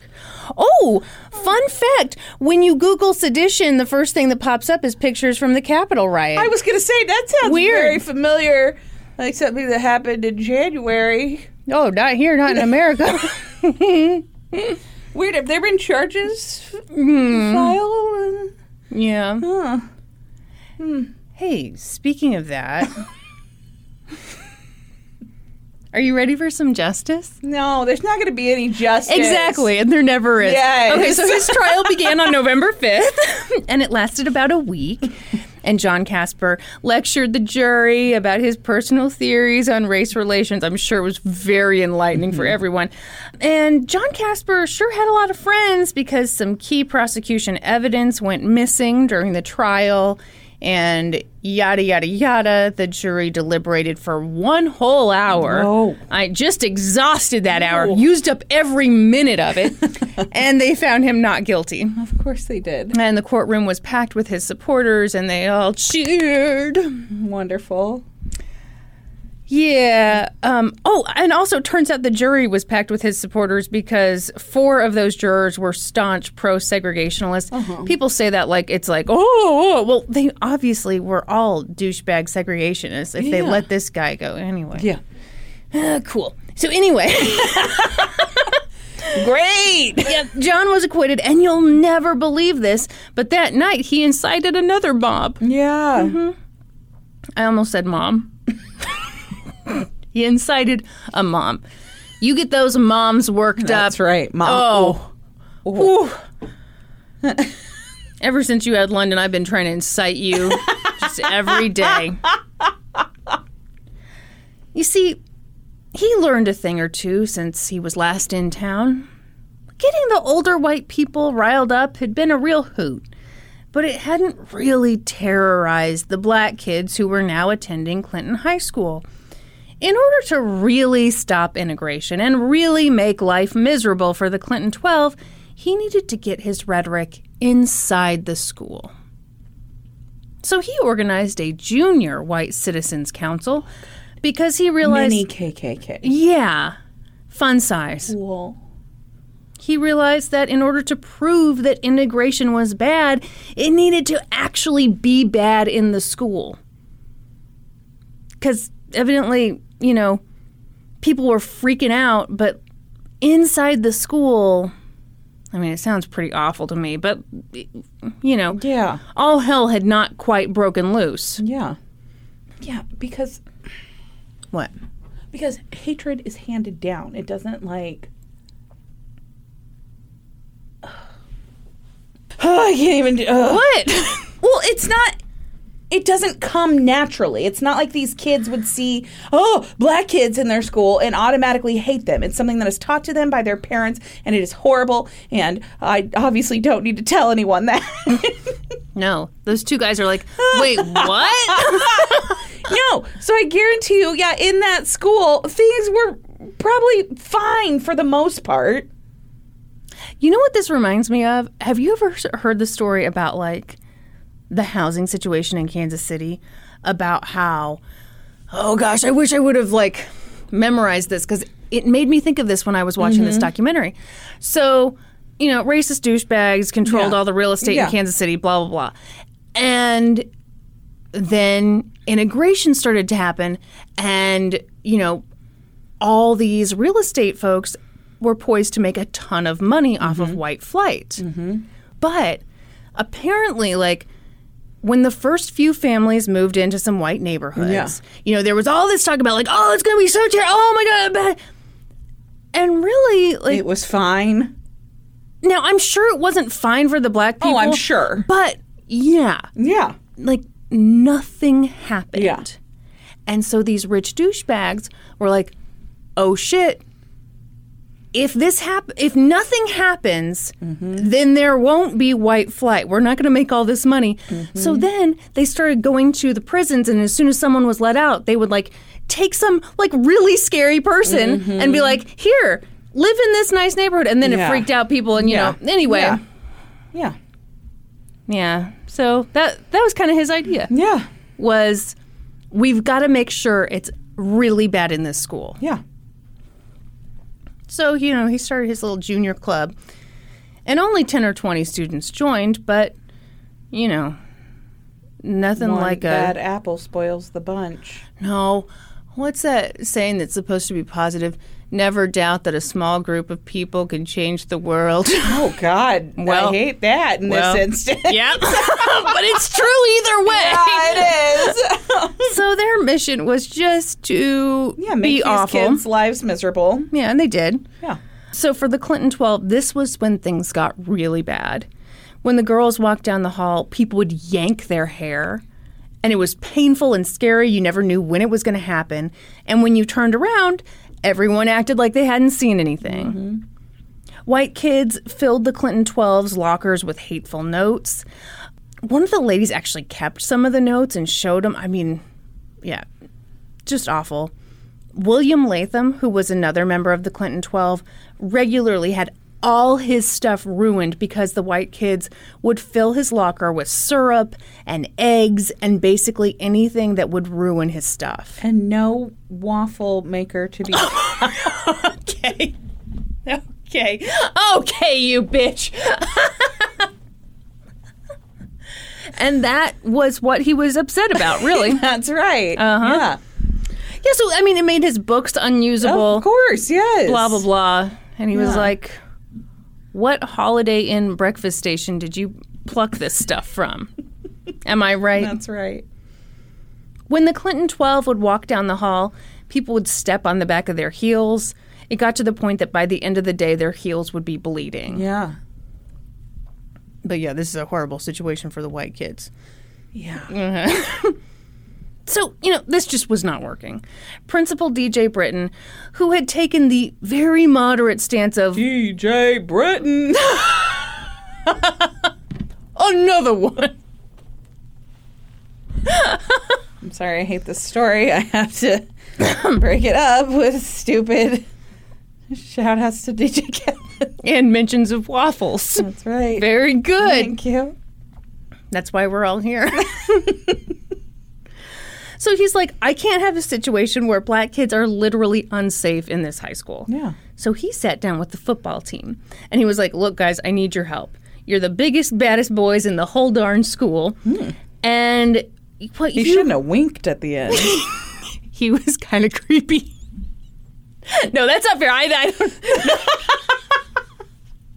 He said, what you boys do in those tight little pants is just remarkable. You take that ball all the way down the field. That's right. He'd seen football games before, just like me. Just like you. So he was like, I need you to help keep the peace in this school. If you see a white student going after one of the black students, I need you to intervene.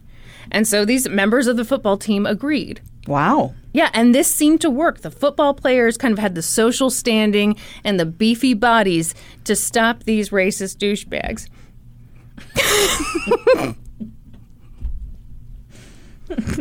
Oh, you think their beefy bodies were inconsequential? let me tell you, some skinny little dweeb says, hey, stop it. That's not going to have the same effect as like some big beefy person. You're right. That's correct. I await your apology. But really, this whole situation was out of control. At this point, the racist white people were so fired up that a bunch of them were now running as pro-segregationists for public office. Good Lord. So the black families who had bravely fought for integration were now wondering if it was even worth it. Right. There was a chance that one of their kids would be killed over this. So I didn't see this in other places, but I saw it in the Tennessee Encyclopedia. It said that at this point, the parents of the Clinton 12 decided that they would stop sending their kids to Clinton High School. But then came December 4th, 1956. It was Election Day in Clinton. And with, all the pro-segregation candidates on the ballot, things were super tense. And that morning, Reverend Paul Turner, who was the white pastor for the Clinton Baptist Church, offered to escort the Clinton 12 to school that morning. He and two other men, a mill worker named Sidney Davis and a local attorney named Leo Burnett, all walked the kids to school. Okay, so pause. Some sources say these other two guys were black. I've seen pictures. They appear white to me, and other sources say they're white. And one source said that Leo Burnett had actually been an attorney who fought for segregation, but now, in light of all this bullshit, was like, you know what, I'm going to walk these kids to school. Wow. Anyway, okay. But, again, conflicting sources. Yeah. So after the kids were safely in the school, Reverend Paul began walking back to his church. But members of the White Citizens Council had seen the Reverend walking the Clinton 12 to school, and they'd hated it. So 7 men and 2 women surrounded him and attacked him, and they beat the shit out of him. Oh, my gosh. A white woman named Vivian Shupman was right there, and she was horrified by what she saw. This was in public, in broad daylight, and so she yelled for some men to intervene, and none of them would. So she was just like, well, fuck it. And so she jumped in and started yanking on the arms of the attackers. I've got goosebumps. Meanwhile, blood was streaming down the Reverend's face. It looked like it was coming out of his eyes. He had just been brutally attacked. At one point, they threw him against a car, and the Reverend's blood just got all over this car. Paul Turner eventually got free, but journalists took photos of that bloodied car, and the photos shocked people when they became huge news. But the mob wasn't finished. A few minutes later, 2 pro-segregationists broke into the school, looking for members of the Clinton 12 to attack. But the home ec teacher spotted them and tried to hold them off. And fun twist, the home ec teacher was the principal's wife. And her name was Clarice Britton. And I had to look so hard to find her fucking first name. Just referred to as the principal's wife. Anyway. Turns out when she was born, she was given a name. Weird. And it wasn't the principal's wife. So, of course, these 2 guys who broke in, they saw the principal as the enemy, and they realized who she was, and so they went to try to attack her. And luckily, a student came by. Another source says the principal himself came by, saw this happening, shooed them off.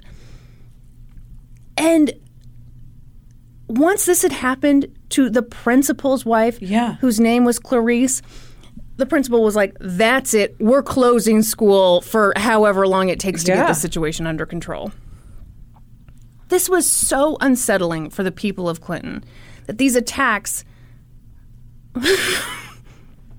Oh, okay. I'm sorry. I worded this very strangely. I remember when I wrote this, I thought, that's a weird way to word it, but I can't think of another way. Anyway, now here I am. Tripping you up. Tripping. Anyway, what I'm trying to tell you is that, these douchebags, they thought they'd have one effect, had the opposite effect instead. How'd you write it? Here's what I wrote. This was so unsettling for the people of Clinton that these attacks ironically resulted in the opposite effect of their intention, which think That's that weird. fine. Yeah. But there's something about it that just like doesn't really flow for me. You know how I like to flow. So that day, the people of Clinton showed up for the election and they made their opinions known. Here was the opinion. Pro-segregation candidates can go suck a dick. Yeah. Or whatever you don't want to suck. That's right. Because I don't want people enjoying it. That's right. You know. Yeah. Go suck a Lemon. hot pickle. Yeah. Everyone, at lunch today, Brandy revealed that she hates hot pickles. That's exactly right. Who knew that one could have such a strong opinion? That's right. Pickles aren't supposed to be hot.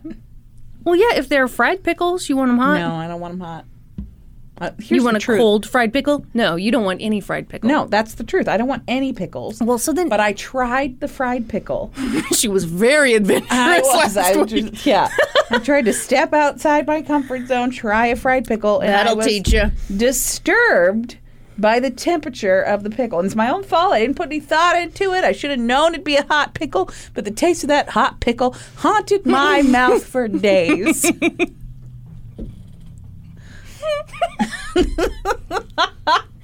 Everyone, bad news. She's never been the same. She tried one tiny bite of something she did not enjoy. That's right. And it just ruined her. See if I do that again. So that Sunday, Reverend Turner delivered a sermon, badly beaten, severely injured, to a crowd of 700 people. And he told them, there is no color line around the cross. I don't... no, I shouldn't.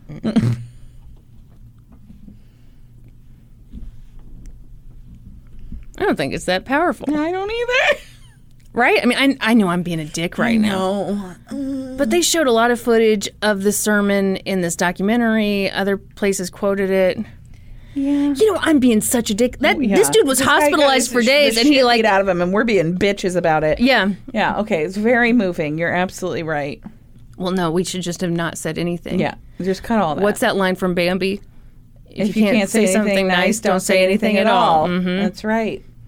I mean, if that were the case, we wouldn't have a podcast. We couldn't even have that piecast. Oh, you're right. Because we would talk shit on the pie. What if it was mealy? Yeah, we would be honest. And that could tank us. But you know what? I'll be damned if I'm going to lie about pie. That's right. Or lie about all kinds of no other stuff. sponsorships from Edmonds. God, fuck Edmonds. What about a Sara Lee pie? Oh, that's great. Okay. Sara Lee, I think surprisingly good. Yeah. Could we do cakes too? Absolutely. You know what I like? What do you like? Those Pepperidge Farm cakes that you get in the freezer section. Do you have strong childhood memories? I do. Yeah. Yeah. When we would go camping, we would Yes. always have a Pepperidge Farm cake. Yeah. When we had our family vacation this past summer, we got the Pepperidge Farm cake. Yeah. And Norman and Jay were both kind of like, I don't understand why this has to happen. And we were like, it has to happen. Now I'm going to have to get one of those because we've talked about it. You know what I cannot stop thinking about? What? I made this cake for Kyla's big promotion party. Yeah. I don't mean to brag to you people, but I made a buttercream frosting that was to die for. My whole family's dead, tragically, because they died for it. Brandy will inevitably cover this whole case. So you poisoned your family with frosting. I realized that they might want some of that frosting, and I Yeah. wanted all of it to myself. Yeah. So I poisoned their portions, ate a bunch of icing myself. Yeah. Okay. And if that makes me a monster, then lock me up. Okay. We sure will. I will plead not guilty. Anyway, that was a really weird tangent. That's because we don't want to talk. We don't want to talk about this anymore. It's you know what the problem with this story is? It's prolonged sadness. Yeah, it is. Is there a happy ending? What do you fucking think? Well, no, because racism is still very alive here in the United States, so I'm guessing not. No, this is the end. The racism ends at the end of this case? You know how you're like, whatever happened to racism? I read about it in the history books. Well, this is the end of it right here. Great. Anyway, so He gave a very moving speech. so he gave that sermon. Yeah. I'm so sorry to that guy. His wife said that he, all the way through the rest of his life, he would wake up with these night terrors. I'm sure. PTSD. Mm-hmm. Which, you bet your ass the Clinton 12 has PTSD. Yes. I was thinking about this. You know, this is like before the time when everybody was going to therapy and all this stuff. And holy shit, you talk about needing serious help. Yes. This is all a plug for BetterHelp. Just kidding. Use our promo. No, oh my God, can you imagine? So, you know, there's all this unrest. The Reverend has gotten beaten up. Yeah. You know, Clarice almost got beaten up. Yeah. Her name's Clarice. Again, her name is Clarice. Yes. Okay. Meanwhile, the school board and the leadership in Clinton was pissed at the judicial system because they were like, look, we complied with your orders, we integrated our school, and now our city is a heaping hellscape, and you aren't helping us. A heaping hellscape? That's not really a thing, is it? It's a heaping hellscape. I don't think I have to tell you that was not in my notes.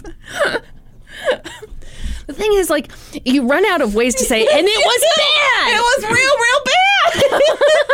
It's a heaping hellscape.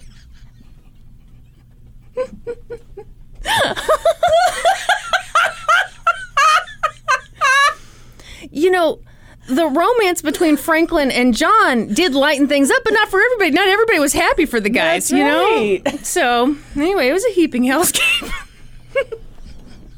So they're like, you're not helping us. We have people here terrorizing our citizens. Also, some of our citizens are terrorizing other citizens, but, you know, we don't mention that.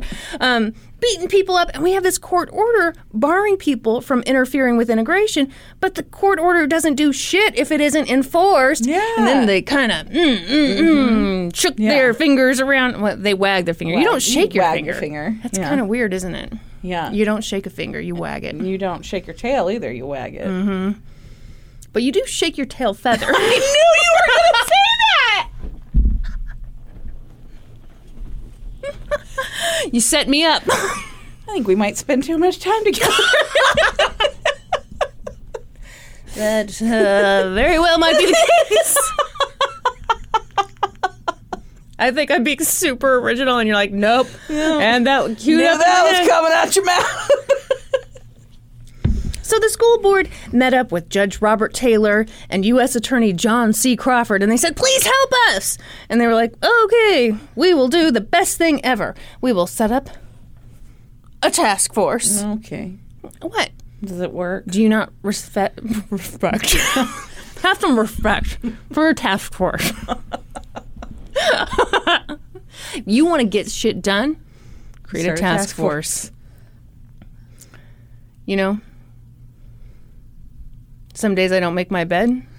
Had to really change that habit, so I started a task force. A bed-making task force? Yeah. How about you? You had to change things up in your life? Start up a little task force on anything? Mm-hmm. The next day, they sent in 8 U.S. Marshals to work with local law enforcement to investigate everything that had happened at Clinton High School. Okay, but in the meantime, they need to, like, fucking line the streets with the National Guard and, like, block the entrance to the school and, like...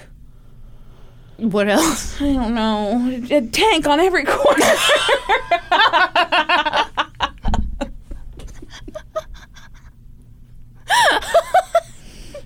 You know. You know.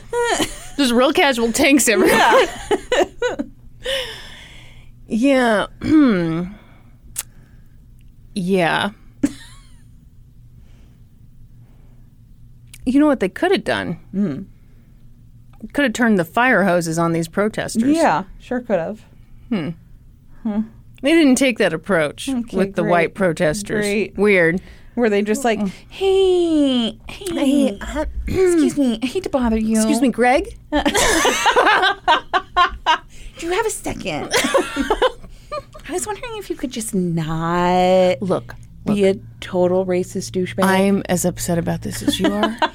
I feel the exact same way. But here's the thing, there's a court order, and And I'm just the middleman here. So don't shoot the messenger. Yep.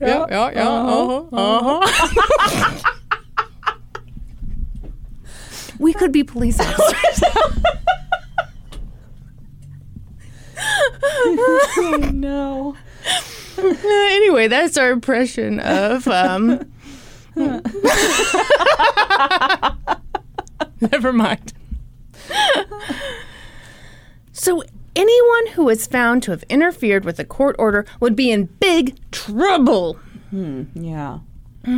Sure enough, they arrested 16 people. So suck on that, Randy. And did nothing with them. Oh, wait a second. You ready to eat those words right up? Yeah, prove me wrong. Okay. John Casper and his merry band of douchebags, they were the 16, and they were put on trial, and an all-white jury deliberated for 2 hours and 20 minutes and found them, holy shit, guilty of conspiring to interfere with integration of Clinton High School. But do not get excited because from what I could tell, John Casper got 6 months, and 6 of these douchebags got probation, and they all appealed, and every last one of them can open mouth kiss my asshole. Yeah.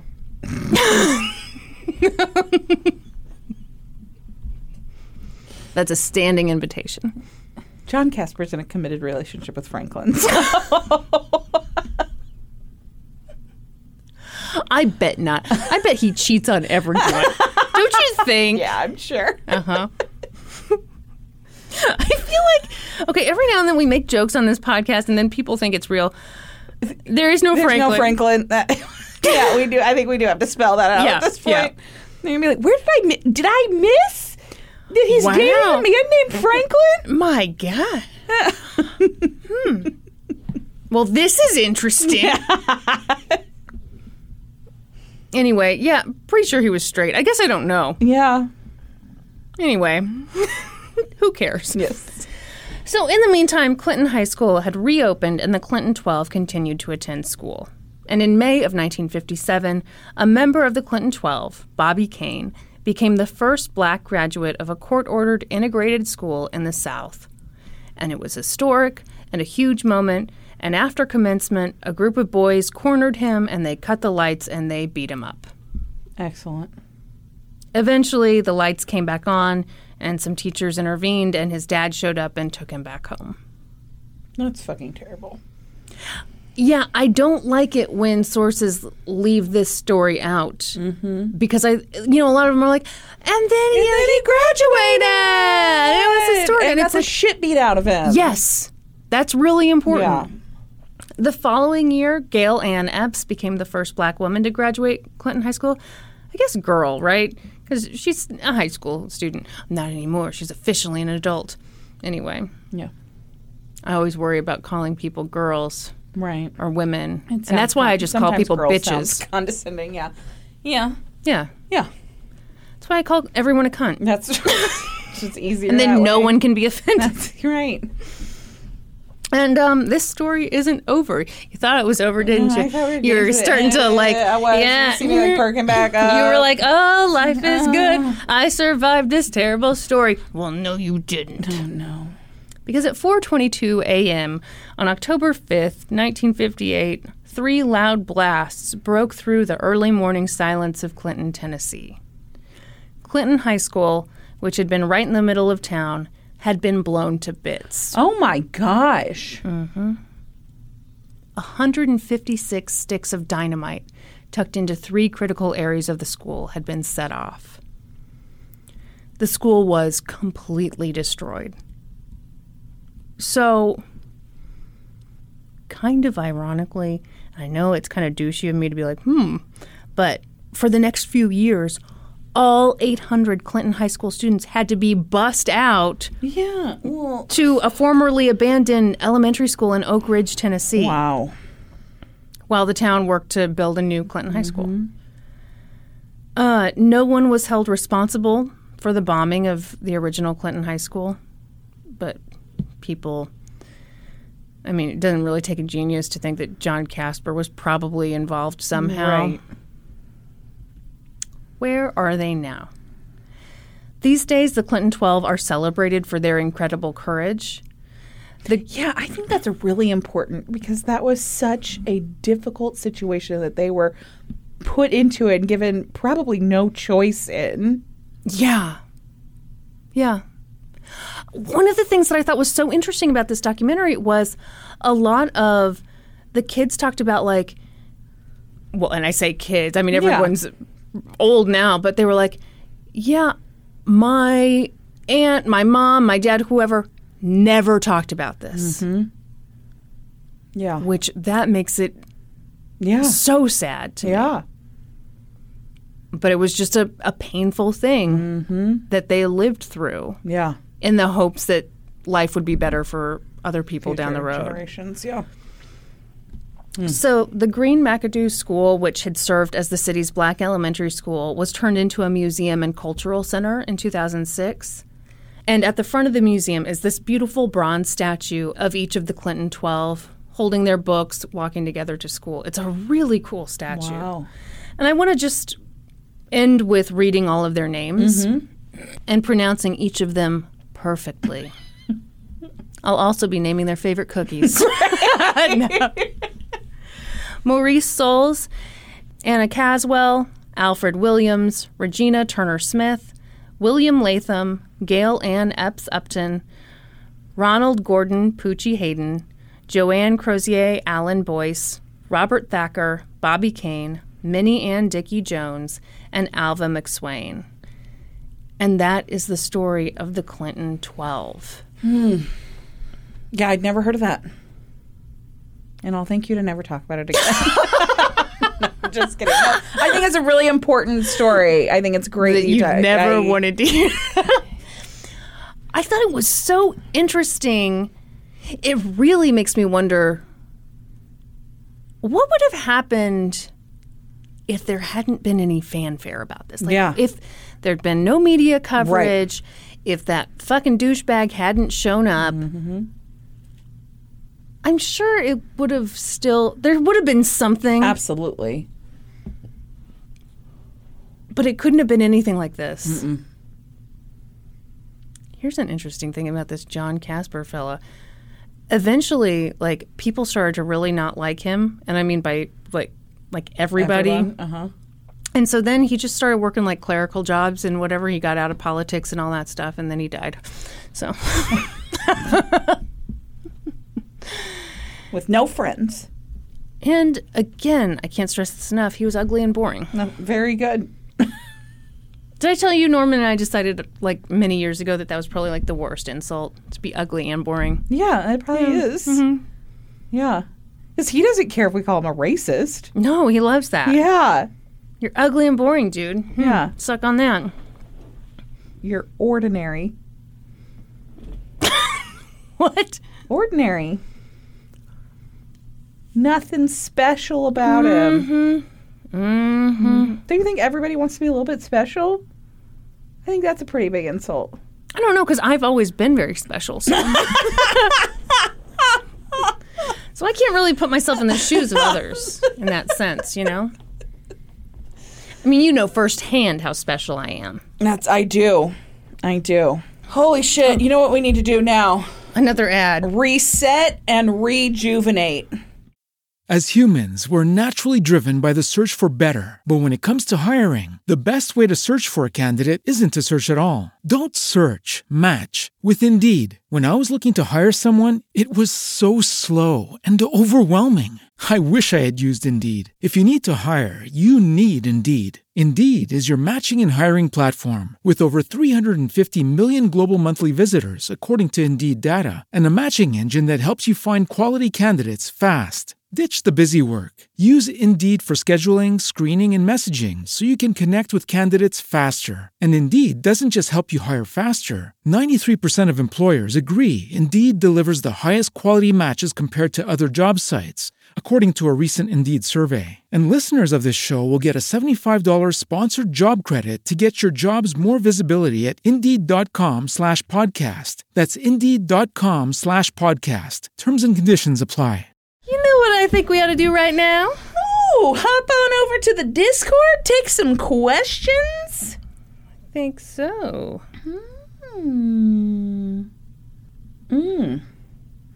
LGTC Kristen. This one's for you. All right, lay it on me. Slow clap for Dick wants to know, did you watch season 2 of I Think You Should Leave? Oh, yes. Did you love it? It's hilarious. It's not your kind of humor. There's some cringy stuff. But, oh my gosh, I think You Should Leave on Netflix is hilarious. Sketch comedy, so damn good. And you will now be forced to watch it. Aussie Brandy asks, does it still blow your mind that you have fans all over the globe? Yeah. Abso-fucking-lutely. It is insane. It blows my mind that we have any fans at all. At all. Yes.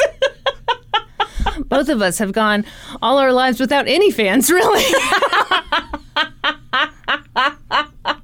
So yes, this is quite shocking to the system. Oh. Dog Lady Lawyer says more episodes with Kyla and Casey? Yeah, I think we could arrange that. Absolutely not. They know what they did. Jury masked, no one wants this. What? When are we going to get a full musical episode of LGTC? Oh, we're about halfway there. Yeah, you'll just have to piece together all the singing. Sir, I wanna buy No, Brandy, oh my shoes God. Oh my God. for my Baba, please. Christmas Eve and these shoes are just her size. I hope nothing horrible happens to you. Norm's Beanbag says, to celebrate your 200th episode, how about a reunion episode with Norm and DP? Oh my. Ooh. Can we handle I don't it? know that we can. I don't think you can handle this. Woo! Snowfeather asks, where does the obsession with craft singles come from? Do we have an obsession with craft singles? I think we just so. have a normal amount of love for them as two Midwest ladies. Yeah. We were born this way, baby. That's right. You know what? That's really funny. I would have never described myself as obsessed, but yeah, No. probably to someone else. Yeah, somebody outside outside this region. yeah, probably seems that I only way. eat like 5 a day. What?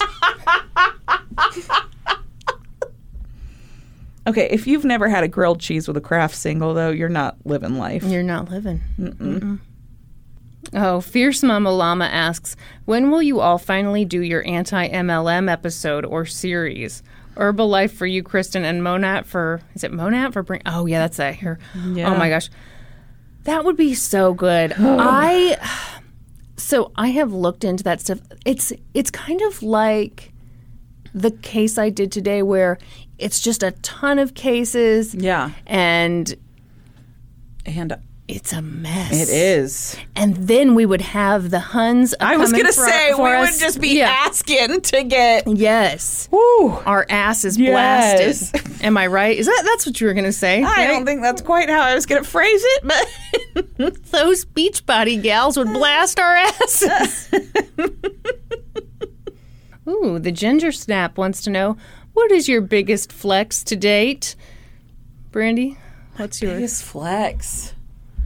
I mean, we heard all about your big, strong shoulders. Stop it! Congratulations on those big, strong shoulders. That's right. I mean, have you even seen a trapezius muscle this well defined before?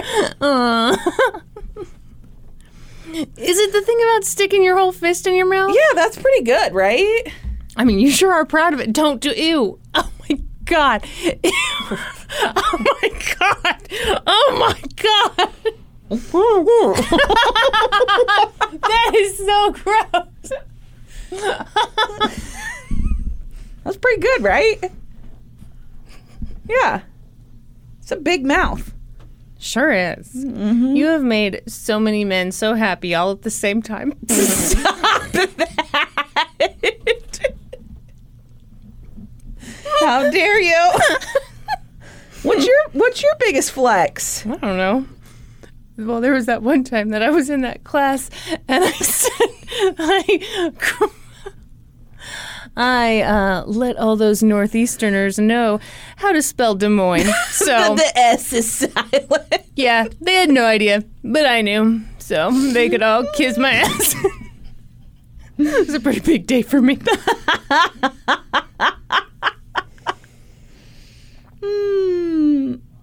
Alicia NC wants to know, how's COVID stuff going in your respective states? Oh, just great. Well, Kristen, in your great state of Missouri, the Attorney General just sued the school, what is it? Like 50 school districts for having mask mandates? Yeah, we got it totally under control. We're totally fine.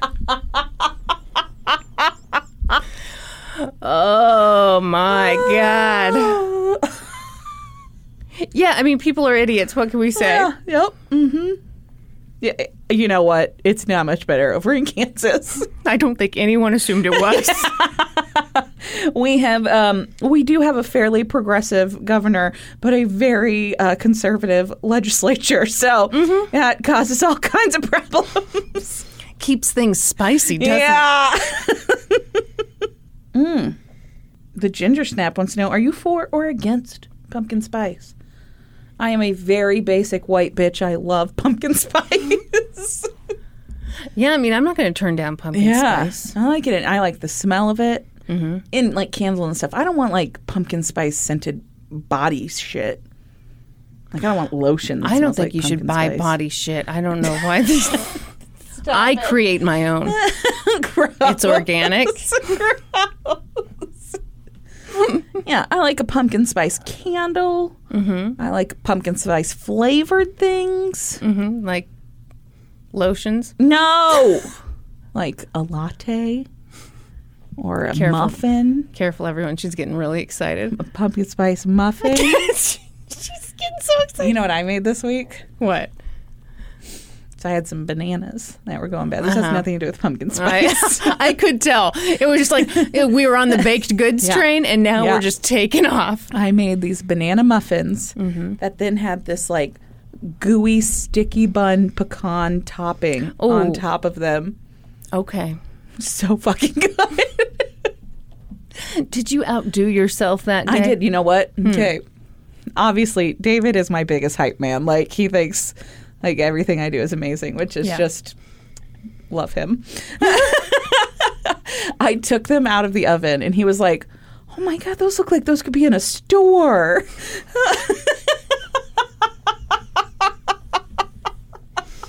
What have I told you?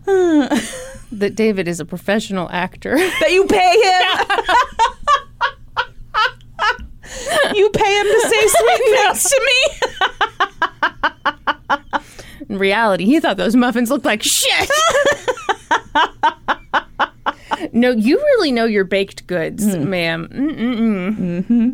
This is not a question, but I would like to point out that in the Discord, Captain Fart Sales again has shared a picture of Mr. DNA from Jurassic Park. You know what he's saying there right now?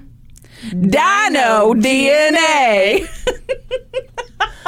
You know, finally you had a real reason to say that in an episode. That's right. How does it feel? Feels pretty good. I also feel like I should tell you now because I think it makes me kind of cool by association. David's sister has a tattoo of Mr. DNA, and it says 100% that bitch. I love it. And you're somehow taking credit for this? No, I'm not taking credit for it. I just think that, like, because I'm, Because related you to her, also I'm know- also very cool. You're related to David's sister? Well, like, Bad news. Stop it.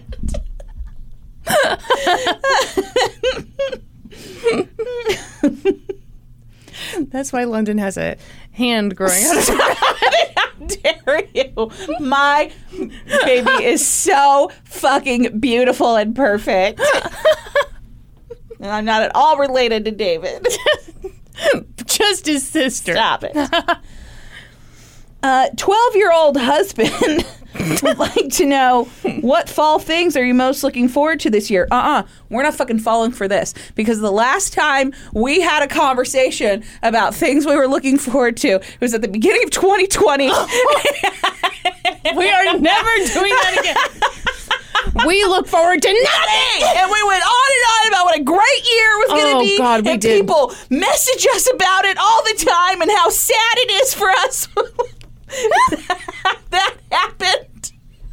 People do get really sad all the time. They're like, "Oh, it's really sweet," and you were talking about how you were really looking forward to 2020. Yeah, 2020 is going to be a great year. year. Just that's so sad to hear you guys say that. You know, the other episode they talked about is the episode where we talked about the SARS pandemic.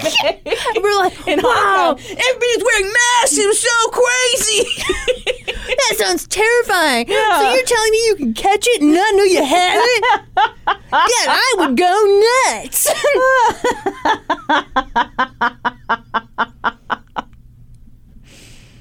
Oh, no. The Ginger Snap wants to know, I think this is a question for you. What's your favorite souvenir you've either purchased for yourself or had someone else give to you? Fuck, I love souvenirs. Oh, I know what mine is. What? It's what you got me. So, okay, I did a case a while back on the Dion quintuplets, and I talked in the episode about how, like, and that's a set of quintuplets who basically became like a zoo attraction in Canada. And I talked in that episode about how there was like these fans and like all this memorabilia around them. And I was like, there's a fan on eBay, but I would never buy anything like that. And you bought it for me. Yes. And it's in my office on display constantly. I love that thing. I think it's so cool. What about you? I'm so glad. Gosh, I don't know. I have like a little magnet collection, and so people get us magnets sometimes. So I guess that, you know, I love souvenir stores. You so do. I You don't got know that. I can pick a You got that single shirt souvenir. from the Ripley's Believe It or I Not love museum. That shirt.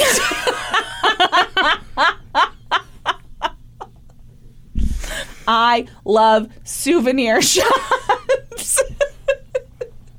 Every time we go just to the Kansas City Zoo, we go through the gift shop and I get a souvenir. What? Yeah. From the Kansas City Zoo? Fuck yes. It's like 20 minutes from your house. It's a great gift shop. I agree. I have, that might be my favorite. What? It's a polar bear Christmas ornament. And I got it at the Kansas City Zoo. Okay. I've thought of another souvenir that I love. Okay, so you and I both love Christmas ornaments. We sure fucking do. Super love them. Yes. Okay. For years, my family would go to Tantera for Thanksgiving, and it was like this. Well, is this tacky hotel, the Lake of the Ozarks. It is now a Margaritaville. Yes. But before they switched over, my sister bought me an ornament of a bear juggling presents with a goofy look on his face, because obviously, why wouldn't it be? And he's got a banner over his head that reads Tantera. I treasure that thing. Norman hates it. So similarly, you know, I love all things creepy. I have a Christmas ornament porcelain replica of the Stanley Hotel. Yeah. Yeah, Estes Park. from the gift shop at the Stanley in Estes Park. It's pretty good. It's pretty treasured possession. It's pretty good. Your place ever goes up in flames, you're going to be Saving that.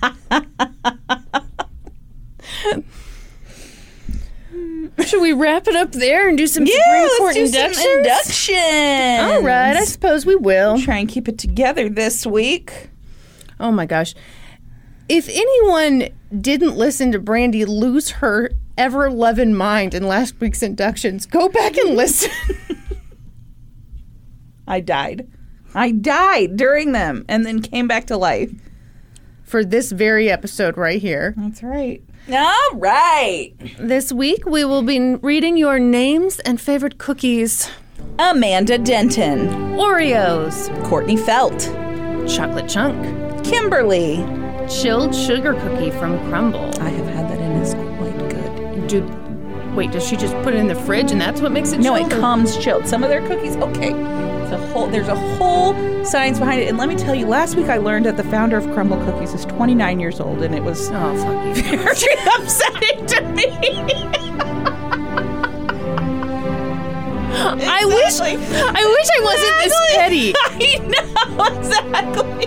Yeah, some of their cookies come chilled, some of them come warm. It depends on the flavor and what consistency they want you to enjoy that cookie at. I'm so happy for people who are younger than me and way more successful. That's right. Good for you. Good for you. Jackie Gallagher Lassard. Brown butter chocolate chip cookie. Morgan Anderson. Soft Loft House cookies. Katie Wilder. Lemon cookies. Kathy Feuerborn. Crispy chocolate chip with extra chocolate chips. Suzanne Salzman. Oreos dipped in milk. Rosie McCaffrey. Oh my. Sicilian lemon and white chocolate cookies from Marks and Spencer's. They make me feel bougie. I felt bougie just saying Reading it. Does lemon go with white chocolate? I guess you wouldn't know because you've never been to Marks and Spencer's and had the cookie. I've never heard of Marks and Spencer's. You walk by the display, you're like, does this even go? You're like just angling for a free sample. Yeah. I'm skeptical. I'm super skeptical of that cookie flavor pairing. I've had a lot of cookies in my day. I've never even heard of anything like this. I suppose you could win me over with a sample. Faith Winters. Oatmeal lace cookies. Emily DeFries. A Polish butter cookie. She says it's usually filled with sweet cheese or jam. Sweet cheese. I bet she means like cream cheese. Sweet cheese. I know, to us it sounds very weird, but I bet it's like a cream cheese type thing, don't you think? Oh no. You know what this Mandelflar needs? Some sweet cheese. Sweet cheese. Here's what I bet. I bet it's just slice of Kraft Singles dipped in sugar. Sweet cheese. Sweet cheese. Emily, let us know. Taylor Shaw. Deep fried Oreos from the fair. Raytown Twins. What? Cookie dough ice cream. Well, that's not...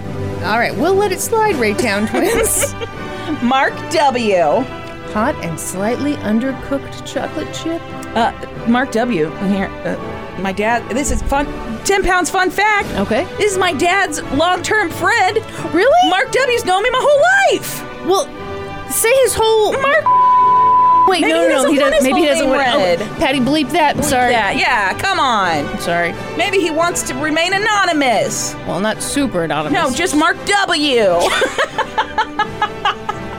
Natalie Perkins. My long-term friend's mom's coffee toffee bars. Coffee toffee bars. There was I had to crawl through some people to get to that one. Claudia Bear. Anything squishy and melty. I think you should say any cookie that's squishy and melty. That could get weird fast. Brandy Royal. Thin Mints. Maddie Gimbert. Double coat Tim Tams. Claire Fordyce. With a double coat, it's actually less effective. Like a condom? Yeah. Is that where you were going for there? Oh no! Oh, I snorted at my own joke.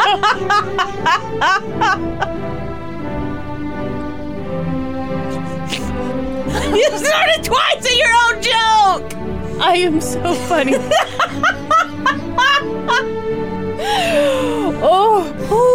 Okay, go ahead and again for Claire. Claire Fordyce. Basic chocolate chip cookies. Carrie Amble. My mom's devil cookies. Devil. They're from the devil. Not devil's food cookies. No, just devils. Devil cookies. They're the devil's cookies. Welcome to the Supreme Court. Woo. Thank you for all of your support. If you're looking for other ways to support us, please get your fleas. Please find us on social media. We're on Facebook, Twitter, Instagram, Reddit, Patreon. Please remember to subscribe to the podcast wherever you listen, and then head on over to Apple Podcasts. Leave us a rating and leave us a 5-star rating and review, and then be sure to join us next week when we'll be experts on two whole new topics. Podcast adjourned. Please join us next time. I am still laughing at my own joke. Stop it. The double coat Tim Tams aren't nearly as effective. Oh, no, folks. And now for a note about our process. I read a bunch of stuff, then regurgitate it all back up in my very limited vocabulary. And I copy and paste from the best sources on the web, and sometimes Wikipedia. So we owe a huge thank you to the real experts. I got my info. Sorry. I got my info from the documentary The Clinton 12, as well as reporting from the Tennessee Encyclopedia, blackpast.org, and newspapers.com. I got my info from an episode of Dateline, an episode of Snapped, the podcast, True Crime Family, Killer Profiles, and murderpedia.org. For a full list of our sources, visit lgtcpodcast.com. It's just really hard being this hilarious. Any errors are, of course, ours, but please don't take our word for it. Go read their stuff.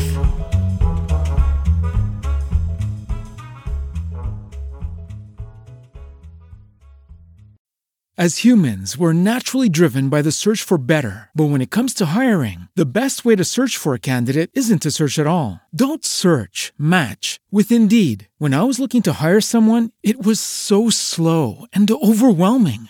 I wish I had used Indeed. If you need to hire, you need Indeed. Indeed is your matching and hiring platform with over 350 million global monthly visitors, according to Indeed data, and a matching engine that helps you find quality candidates fast. Ditch the busy work. Use Indeed for scheduling, screening, and messaging so you can connect with candidates faster. And Indeed doesn't just help you hire faster. 93% of employers agree Indeed delivers the highest quality matches compared to other job sites, according to a recent Indeed survey. And listeners of this show will get a $75 sponsored job credit to get your jobs more visibility at Indeed.com/podcast. That's Indeed.com/podcast. Terms and conditions apply.